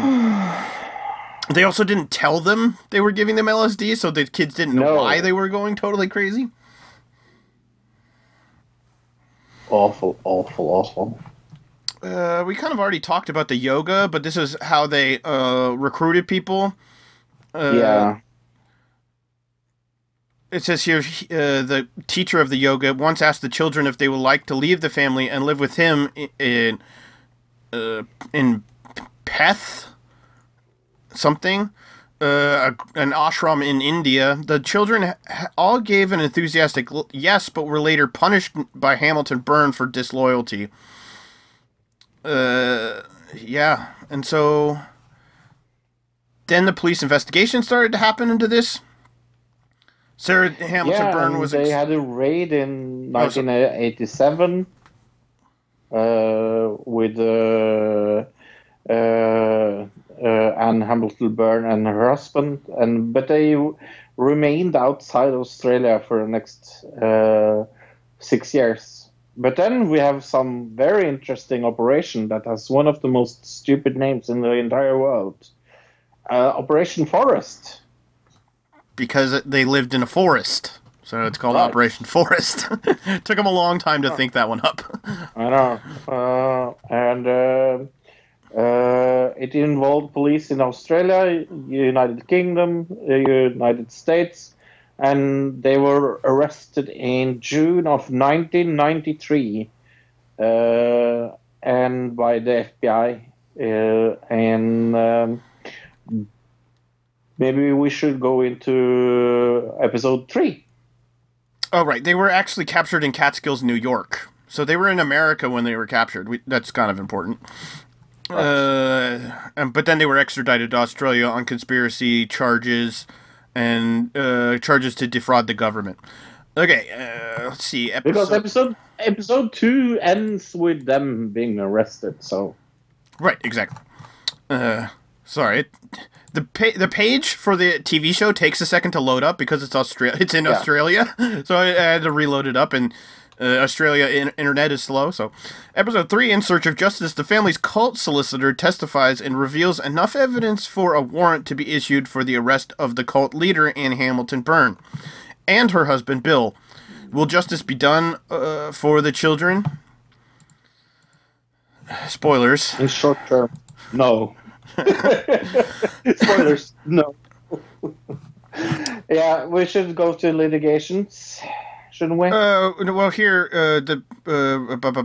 Elizabeth Whittaker, the wife of the psychiatrist Howard Whittaker, was the co-defendant, and Hamilton Byrne pleaded guilty to lesser charges of making false declarations that were fined $5,000 each. The conspiracy charge against Whittaker was dropped, and she was convicted of falsely obtaining $23,000. Margaret McLean, age 64, was convicted of falsely obtaining $28,000. So a bunch of these people were arrested for falsely obtaining money, but not Anne Hamilton Byrne. She was not arrested. Yes. In August of 2009, two individuals received financial compensation from Anne Hamilton Byrne after suing her. Her granddaughter, Rebecca Cook Hamilton, sued her in 2007 for alleged psychiatric and psychological illness. She alleged she recovered cruel and inhumane treatment for Hamilton Byrne and her servants, including beatings, being locked in freezing shed overnight, and being forced to take medication. She alleged that she was given infusion food. Her award was estimated to be $250,000. So in the original case in 1987, they were not... people thought they were going to be arrested for a lot of more things, but one charge after one charge were dropped, and more or less they walked away from that court case with hands free. So they weren't at all in jail for kidnapping these kids. Well, one of the biggest problems is that none of these people, there was one kid that was against them, and most of the kids were still under the guise of this cult, and all the cult people aren't going to testify against her. So that was a real issue. Let's see. And then, as far as Anne Hamilton Byrne goes, she's still alive. what did it say? She was 98 years old. She's in a Melbourne nursing home, close to death with dementia. And so she never really got in trouble for any of this in the end. No. The police estimate that Hamilton Burns' fortune was as much as $50 million in the 1980s. Yeah. It's very, very, very sad. Yep. It's a very, very sad thing. And it's, yeah. What would you rate this TV show? I mean, as a TV show, it's probably, excuse me, it's probably a 5.5. It's pretty average. Yeah, I would give it a 6. So, any final thoughts? Yes. I think this rates high on the crazy scale. I think this whole story and how they got scot-free is pretty amazing. How much they did towards those people and how little they got in trouble for it. So I will say this rates 7.5 out of 10 on my crazy scale. Yeah, I think I'd agree with you. 7.5 seems about right. WrestleMania weekend, that means 15 fucking matches, Luke. There's gonna be more than that on the show. I know. Actually, we can. We'll do our tie. Do you want to do our tiebreaker at the end, or do it right now while I'm thinking about it? Because I already think I have a tiebreaker for us. Okay. Is John Cena wrestling a match or not? No. Okay. You're going to say no, and I'll say yes. Yeah. Do you think The Undertaker will show up? Is this just a question, not a tiebreaker? Yeah. No, I don't think Undertaker's going to be there. I think John Cena... I almost guarantee you John Cena's going to be there. I'm not sure if he's going to wrestle a match or not, but I know he's going to... Like, he's already there. He will be there, yeah. But you asked me if he will have a match. Right, because that's way more interesting of a bet. No, you will be there, yeah. I mean, we could have bet on who he's going to wrestle, because I think he's going to have a match, but you don't think he's going to have a match, so I think this is a better bet. I think he might wrestle Elias, to be honest, because Elias is not in anything, so... Oh, I would love to see that. Okay. Why not? Yeah. So that's our tiebreaker. Anyway. Let's start... Yes. Geez, this is way out of order. I guess start with one of the pre-shows there. Yeah, let's do the Women's Battle Royal. Okay. We pick each one that has been on the list. Right, okay. Why don't you go first? I will pick Asuka. Asuka, okay. See, I want to pick somebody that, like... I think it's going to be somebody that we don't want to win. Oh, I'm looking at the men's and going, why is it not... Okay, then you will pick Dana Brooke. Nobody wants Dana Brooke. I was either thinking like Mandy Rose, yeah, or Lana. Did Asuka win last time? Oh, I don't know. I don't remember who won last year at all. No. Fuck it. I'll go with Mandy Rose. Okay, I will change mine to Carmella. Is that okay? Okay. I think Asuka won last year. I have a strange feeling she did. Okay, next. I think so. Yeah. Sorry, yes. Then we take the men's Android Giant Battle Memorial Battle Royal. All right, now I go first, I guess. Wow, I should have thought of this. I'm pretty sure Braun Strowman's not going to win. No. It's kind of sad he's even in this, to be honest. Let's see, who could Yeah. win this? Clearly not Victor or Connor are going to win this. I have a strange feeling about this, Luke. Jeez, I'm having a hard time. So why don't you go first? I'll let you go first because I'm having a hard time here. Really? Yeah. Okay. I'm going with EC3. EC3. Okay. I guess it's an idea. I'll go They really love him. Chad Gable. That is so fucking random. I wouldn't be surprised by that at all. Isn't that sad?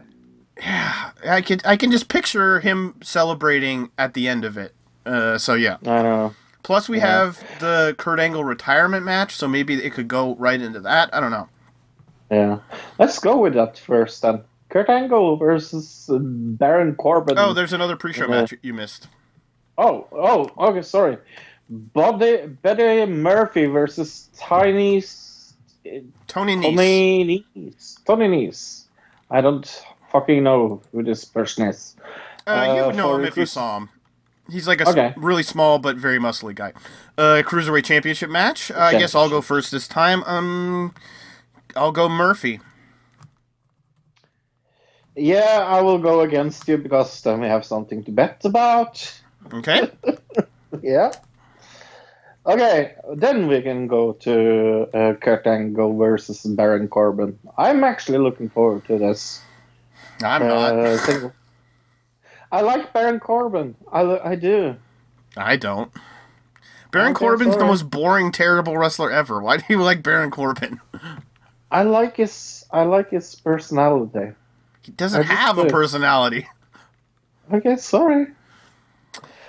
We agree to disagree. Sure. But anyway, Plus, I don't want to see Kurt Angle murder himself either. No. It's like the guy is broken. So what are you thinking?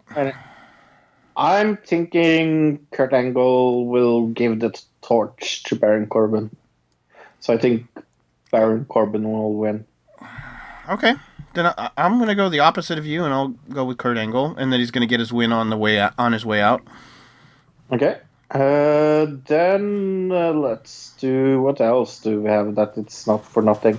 What about AJ Styles versus Randy Orton for nothing?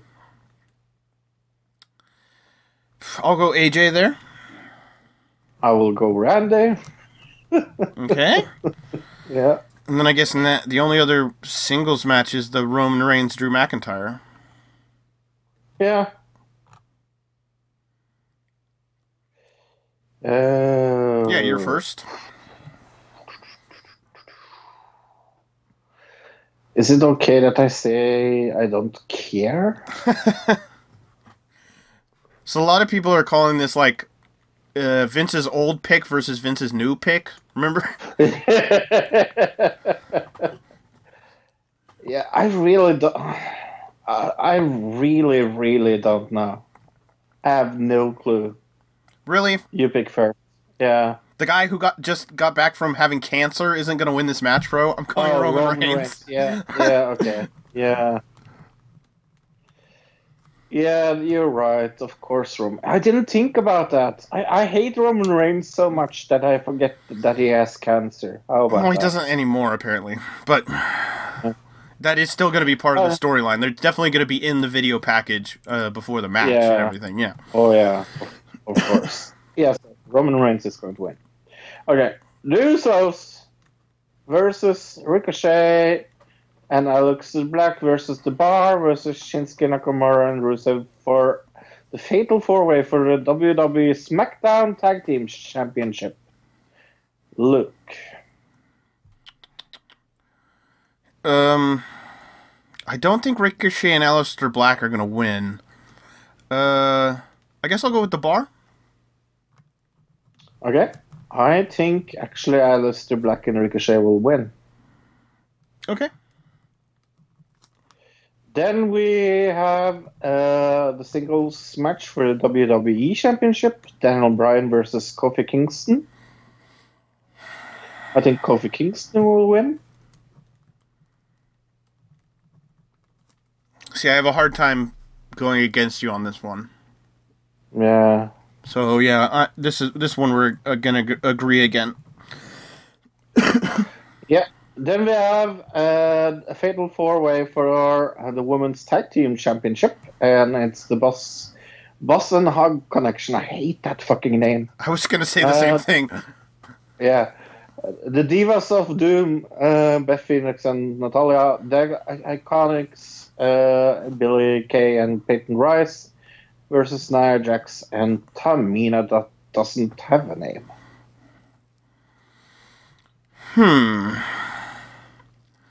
Well, I don't feel like the Divas of Doom, which I feel like they had a different name.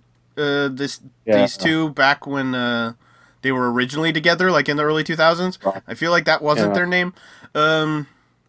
I don't feel like they're gonna win because Beth Phoenix, I don't think is gonna stick around. Do you? No. All right. I have a strange feeling the Iconics are gonna win. I'm gonna go with the Iconics. Fuck it. Fucking hell, that's what was my pick as well. I'm going to go with the champions. Okay. Yeah. I'm going to say the champions hold it for some reason.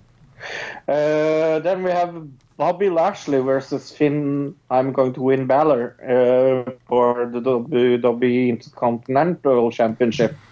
Guess who I am picking? You're going Balor?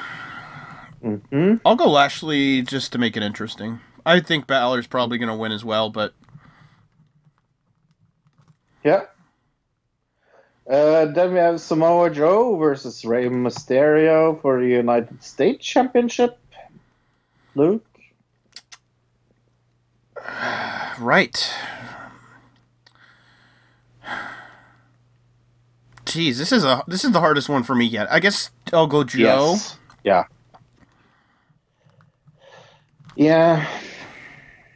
The thing is Rey Mysterio going to stay there? Like, is he injury? Are they afraid of him getting an injury? I mean, he gets an injury just fucking looking at the ring. So I'm actually going to agree with you. I'm going to be boring and agree with you that Samoa Joe keeps it. All right, Joe for you as well. Mm-hmm. Then we have a false count anywhere match. Shane versus The Miz. Is it my... no, you're first this time. Okay, Shane turned heel on The Miz. But The Miz is still heel for some fucking reason. This is very, very confusing. I will go with The Miz. I think you're right. And I'll tell you why I think you're right, From. Okay. This is classic McMahon to lose at WrestleMania in a way where he gets dropped off of something really, really tall, and then he gets gets written out a storyline for 4 to 6 months, and then he comes back. Yeah. So he has like a vacation. Yeah. So yeah, I'm saying the Miz as well. Then we have a no holds bar. If Triple H just loses, he must retire from in-ring competition. Triple H versus Batista. Please win, Batista. Look. I guess I'll go H's. Yeah, me too. We're starting to agree a lot. The last three we've agreed. The problem is the stipulation. If the stipulation wasn't there, I would maybe say Batista.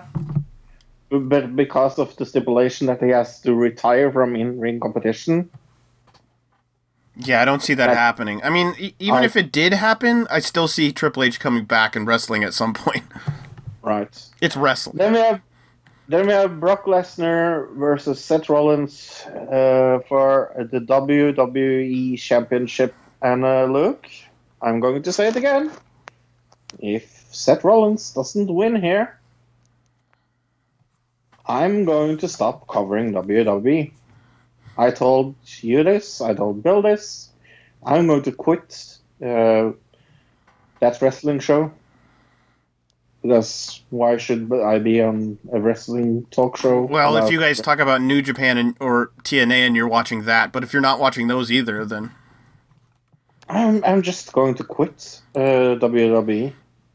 I'm done with WWE. Right, but what's your pick here? So are you saying Seth Rollins, or are you going to bet against yourself? No. Of course I'm not going to bet against myself. Okay, so you're saying Rollins? He needs to win. I'll go against you just to make it interesting. Fuck you. I'm just joking. Then we have the main event. Ronda Rousey versus Ric Flair versus Becky Lynch. Luke. Charlotte Flair. You said Ric Flair. Oh, Ric Flair. Sorry. You said Ric Flair again. Charlotte Flair. Oh, Charlotte! Oh my god. I always say, I cannot bet against Flair. I think everybody thinks Becky's gonna win, and I bet you Flair wins. Yeah, I'm going to go with Becky. Okay.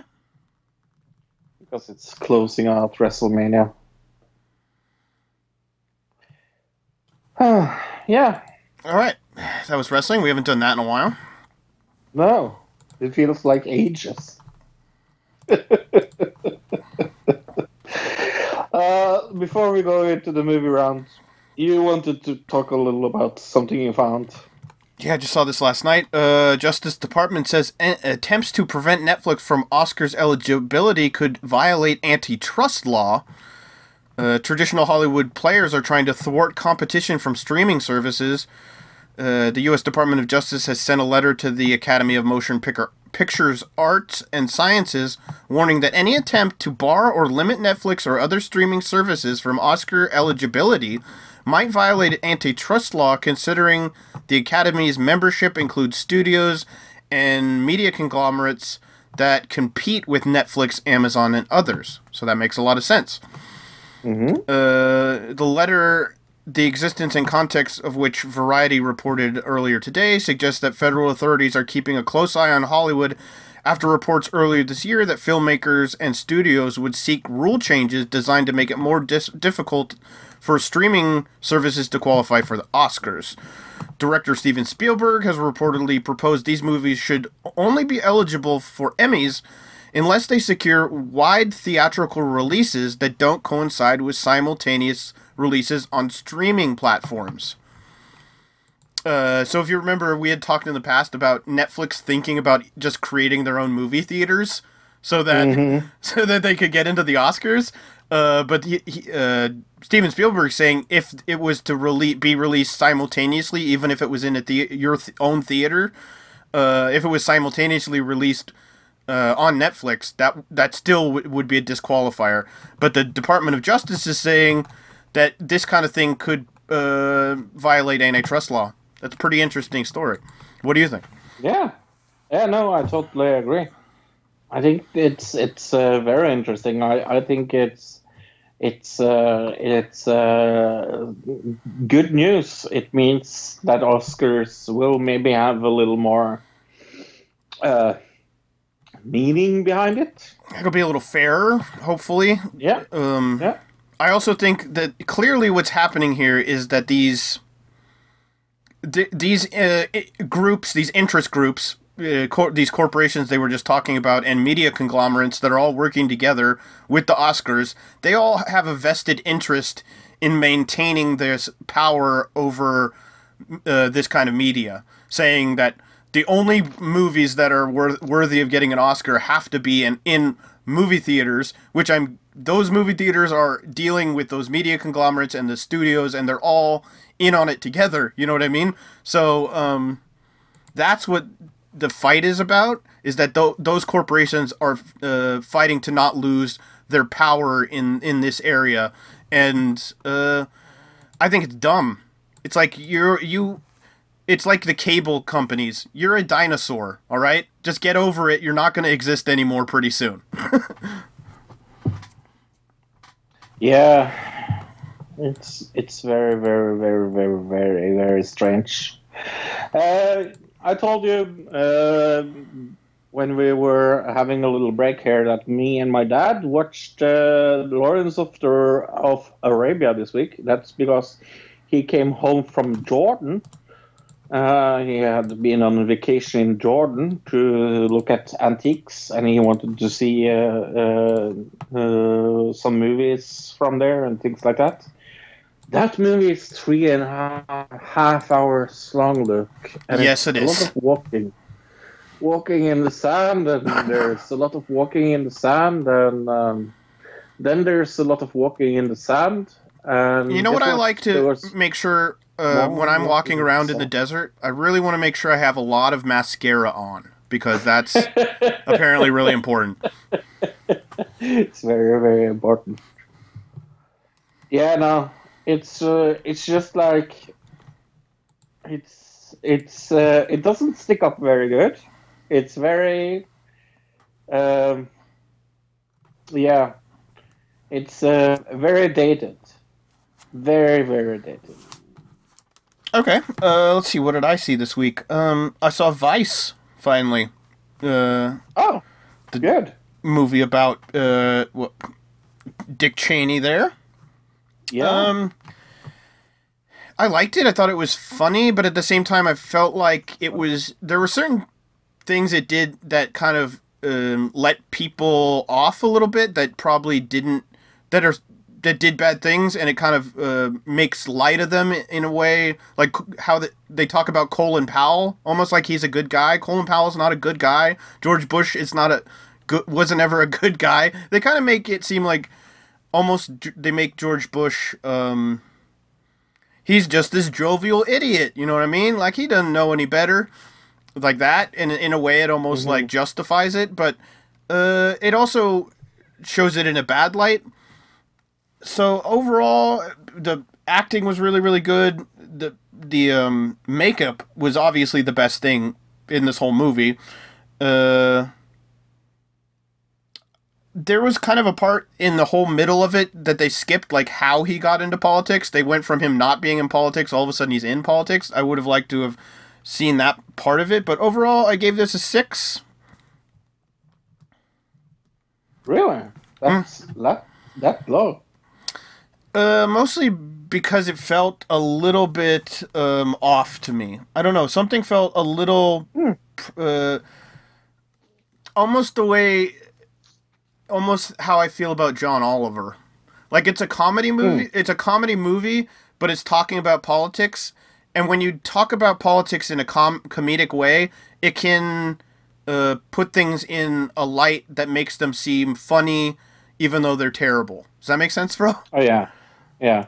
We teased that we should talk about him when we did WrestleMania picks. We totally fucking Oh yeah, forgot. we totally forgot that. Actually, I have this right here. So let's go into it now. The John Oliver piece on the WWE. Very interesting timing for this to come out, I think, considering it's the week before WrestleMania. What do you think? He did it because it was the week before WrestleMania. Right. I almost think this is not a...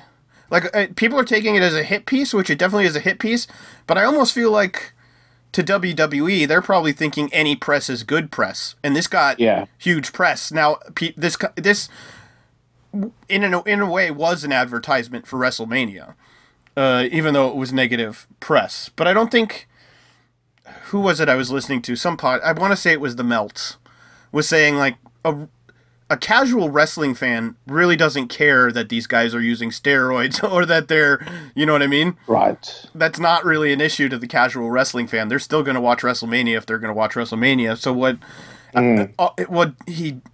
Oliver did was he almost advertised for them right before their biggest show of the year. So yeah, I don't know. What do you think about the whole thing? I liked it. I mean, it's very clear that he's smart. he's very smarky, and he clearly loves wrestling. It's very clear from the piece that he did and what he said that he loves wrestling. So it's very. I know that you don't especially like the guy and didn't really like maybe this. I thought it was interesting enough, and I agree with his point of wrestlers not having the same protection behind what they do in the ring is important to look upon when they are independent contractors for WWE. It is a very weird thing to say that people are independent contractors when you are not allowed to do anything WWE says you can't. That's no independency in the contract that they have with WWE. Right. So looking into that part and criticizing that part of it, I totally agree. But do you know how long this specific criticism has been going on? Since like For a long since like the time. 70s. This is not a new revelation. I mean, it's a new revelation to a lot of people watching John Oliver's show. No. Definitely. Yeah. Yeah. But it's not anything. But I think the piece he did was thoroughly researched and was very funny, and I think it gave Mr. McMahon and the company a bad rep, and I think what he did was the right way to do it. That's my opinion. I think it was either Brian Alvarez or Dave Meltzer saying they speculated that this was a lot of this was a reaction to the Saudi Arabia thing. That this is a kind of a left-wing show. They saw the Saudi Arabia thing happen. That kind of put the gears in motion to investigate WWE. Once they started investigating it, they started finding all these things, and that's what turned into this segment. I think it's speculation, but I think that it has a lot to do with it. Not just that this week was WrestleMania. I think their investigation into this probably was a fairly lengthy, just by the length of the piece. I mean, this was, 40 minutes long that they did at least on WWE? 30 minutes, yeah. Okay. Yeah, 30 minutes, we'll say, just to cut it in the middle. I don't exactly remember, but, overall it was funny. I thought it was comedically hilarious, but those kind of shows, I feel there's a lot of twisting of things by making them comedy to not make them seem bad in those kind of shows, and I get a little skeeved out by it, but that's just me. Yeah. Back to the movies. I watched Glass this week. I was very, very looking forward to see this. It's the third movie in the trilogy of M. Night Shyamalan. That's his name, by the way. Did you know that? Shyamalan? Yes, I did know that. Yes. I really, really, really, really, really, really like this movie. I can see the criticism they got for it, but I totally forgot about. I read reviews of it after I was done about people that didn't like it and what they didn't like about it and things like that. Okay. I kind of understand where they're coming from, but for me, this was the perfect ending of that trilogy of movie. Unbreakable. Then what was Psycho one? I don't even remember. I only ever saw Unbreakable. Split. I never saw the second one. Yeah. Unbreakable, Split, and then now Glass. And I give it 7.5 out of 10. All right, I saw a Netflix movie called The Highwaymen. Huh? With Kevin Costner? I knew it was Kevin Costner, but who's the other guy? Woody Harrelson. There we go. For some reason, I could not remember Woody Harrelson's name. I'm a bigger fan of Woody Harrelson than I am of Kevin Costner, but this movie was about the police that they're trying to find Bonnie and Clyde. These two guys that were former Texas Rangers or whatever, and they're older. So it's like a kind of an old guy buddy movie, but also about murdering people. Okay. But it went into the whole thing about how Bonnie and Clyde, like at the time, the regular public kind of saw them as Robin Hood almost, and the police saw them as these evil criminals. So it goes into that whole situation, and the movie itself was all right, but it was like... It was a little Republican-y pop propaganda. I gave it a 3.5. I didn't think this movie was very good. Oh, okay. The last movie I saw this week, I will talk about a little later. How about that? Okay. But let's watch the audio trailer for Unplanned. Abby Johnson is in the other room. Okay. Who's Abby Johnson? Yeah, are we supposed to know who that is? Order of business is to present Planned Parenthood's Employee of the Year Award. Abby Johnson. This is Abby. From the writer of God's Not Dead. God's Not Dead.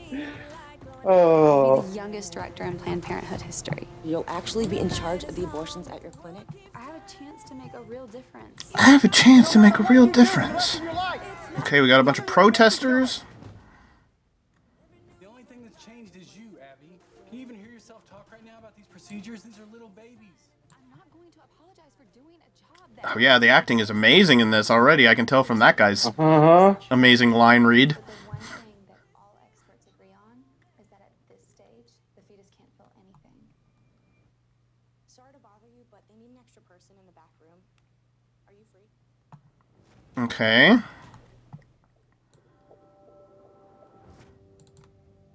Oh my god.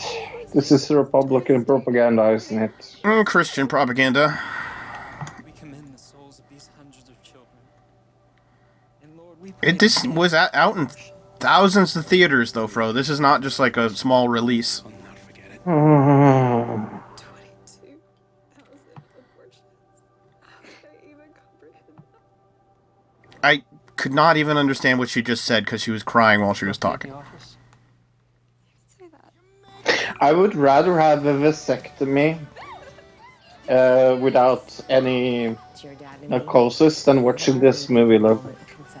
Okay. We are paid to be a perfect instrument. I would rather We sit on broken glass 24 hours. I can't be a part of this anymore. Everything that they told us is a lie. Don't underestimate the Fucking hell. repercussions of this. You gotta be careful. It changed everything. Everything they told us was a lie, Fro. That's what happened if you go through that door. Congratulations. You've made an enemy of one of the most powerful organizations on the planet. That is absolutely not true. Planned Parenthood is not one of the most powerful organizations on the planet. Are you fucking insane? They're so much more powerful than like the UN and the EU and the United States government and the NAACP and the NRA, and I can think of about 100 things that are less powerful than APAC. Okay, let's get into this. So what is this Oscar-nominated movie all about, Luke? Abby Johnson becomes the youngest clinical director in the history of Planned Parenthood. Then a life-changing experience turns her into an anti-abortion activist. 6.7 out of 10 on IMDb, 50% on Rotten Tomatoes, right there in the middle. Really doesn't have anybody I've ever heard of in it. But look, it has 93% of the audience like this movie. It's almost like I believe none of the Christian people came out and voted for this or something. It also has 89% of Google users liked it as well. Uh-huh. All right, let's go into... You want to do a review first? Do you know what? I want to do a 1-star review from The Guardian. We usually don't use newspapers, but I found this. Okay. Anti-abortion propaganda is a gory mess. In a dim-witted Christian drama, part financed by this great founder of the pillow manufacturer, a woman discovers abortion is evil. And it starts. It's been 5 years since Evangelical Christian production studio Pureflix had their anniversary hit God Is Not Dead. The Arizona-based outfit pumps out predictable movies each year. But this Easter season, with Unplanned, they have taken a page out of Hollywood's playbook they claim to despise. More sex and gore. Don't get too excited. The sex is off screen, but there's a result of lots of unwedlocked pregnancy. And the gore doesn't come from action adventure sequences, but from grisly abortion complications with chunks of blood, fetal tissues, slaps against cold title power. It's disgusting and could even work as effective as anti-choice propaganda if it wasn't so harmfully handily stitched together. Abortion is a serious topic. This movie is ridiculous. Okay. I'm looking at the Common Sense Media page, but I'm not even going to mention anything about it. All right. Oh, come on. Oh, please do. It has a 5 for violence. That's all I'm going to say, all right? A 5. A 5 out of 5 for the violence. 17 plus is what they're saying. 3 out of 5 overall.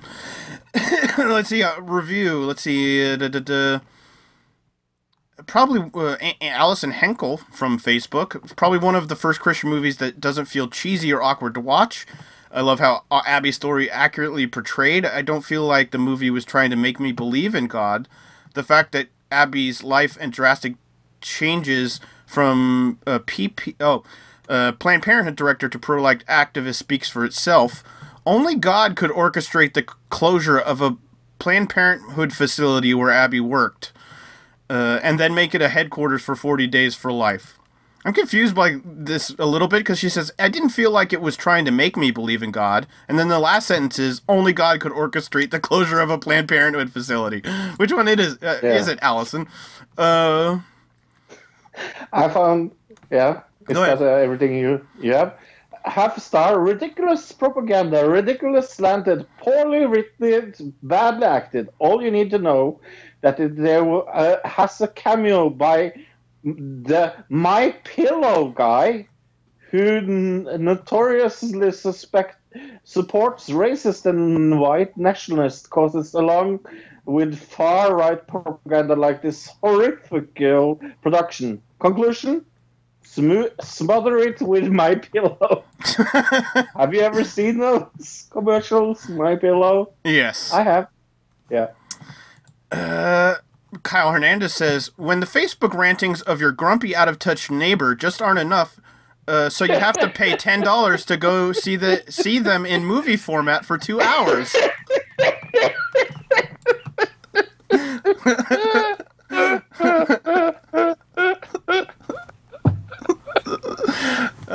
So very good. That's amazing. That is the best. Oh, I love that comment. Whew. Okay. All right, some other movies. I'll start with The Beach Bum. Came out last weekend. Excuse me. Zac Efron and Matthew McConaughey. Moondog is a fun-loving, pot-smoking, beer-drinking writer who lives life on his own terms in Florida. He can put down the drugs if he can put down the drugs for 1 minute, he may finally be able to put his talent to good use and finish the next great American novel. Because, book sales are so huge here in 2019. And sorry, I just can't go over that. Right. 6.2 out of 10 on IMDb, 49% on Rotten Tomatoes, 52% of Google users like this movie.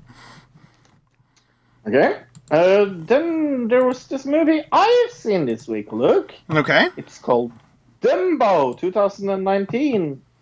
It's a reimagination of Dumbo, the original. It has Eva Green, Colin Farrell, Dan DeVito, Michael Keaton.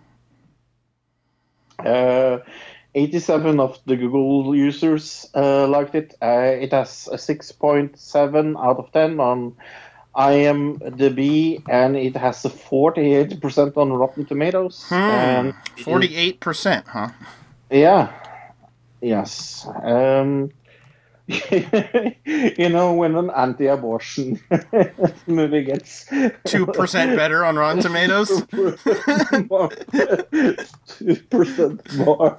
I'm not sure I trust Rotten Tomatoes scores anymore. Well, this is Tim Burton, and I did see Charlie and the Chocolate Factory, so I'm not super surprised. Well, look, I can tell you this. It is extremely bad. Okay. Tim Burton has just lost his flair, hasn't he, that guy? He has totally fucking lost his flair. This is atrocious. Oh, it's so bad. I saw this with Trond, my friend Trond, my other Trond, another Trond. Someone told me this week, like, is all of you people in Norway called Trond? When we have one on the podcast, and one of my best friends is called Trond, that I watch this movie with. And we came out of the movie, and I turned to Trond and I said, what did you think about this? And he looked at me and he said, I'm so happy we're done with that movie. It was boring. It was very un-Burton-esque.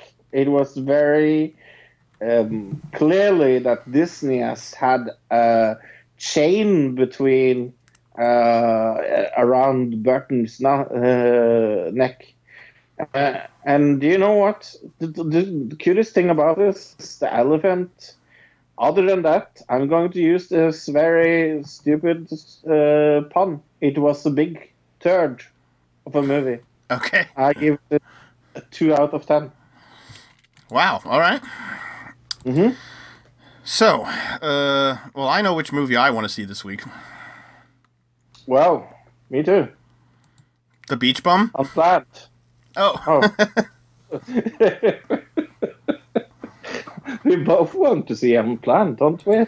I have no interest in seeing that. I mean, it would probably be hilarious with a riff track, but that's probably the only way I'd watch it. If somebody paid me $1 million to see that movie, I'm not even sure I would. Hey, you can go to audibletrial.com/anotherdigitalcitizen. That's audible.com/anotherdigitalcitizen. You can get a free book and a free 30-day trial of Audible. Do it now. Next week, we will cover news of the week. We will do WrestleMania predictions. We will do another digital review of Shazam that I'm really looking forward to, because it has actually gotten some very, very, very good reviews. For a while, when I put this on here, I thought it was like Kazam, and it was going to be about a genie, but no, this is some superhero movie. All right. Right. Then we will do Armenia and Austria in the Eurovision. We will do WrestleMania results. Sorry. And then we will discuss something very, very interesting. And I can't wait to talk about this. TV and movies that predict the future. Like The Simpsons predicting Donald Trump would win the election. That's one very good example. Yeah. A lot of people point to Star Trek, but we'll talk about that as well next week. Yeah, next week. Anything else that we forgot? Let's see. Did I write anything? Oh, PewDiePie. We didn't talk about PewDiePie, did we? Yeah, we did. Very beginning we talked about it. Yep. Okay, cool. All I wrote down that I didn't talk about is I wrote down people think pro wrestling is a sport, apparently. Because there's all these people when the John Oliver thing came out that were comparing like wrestling to like football. Why don't they have a union like football? Well, it's because they're not the fucking same thing. It's not a sport. That's why. It isn't a sport, but people get hurt, so it's important. They get hurt more, I would say, than football, probably. Yeah. I think they should. I mean, I'm all for a union. I just don't think it's going to happen because of anybody who's been around wrestling this long knows that if it hasn't happened yet, it's probably not going to happen anytime soon. Jesse Ventura fought for a union for years, and it never happened. So yeah, I know. Well, I think that's the end of the show. Don't you agree? I agree. From Norway, my name is Fro. His name was Luke, and he's from the United States. Goodbye, everybody. Goodbye, everybody. Goodbye, citizen.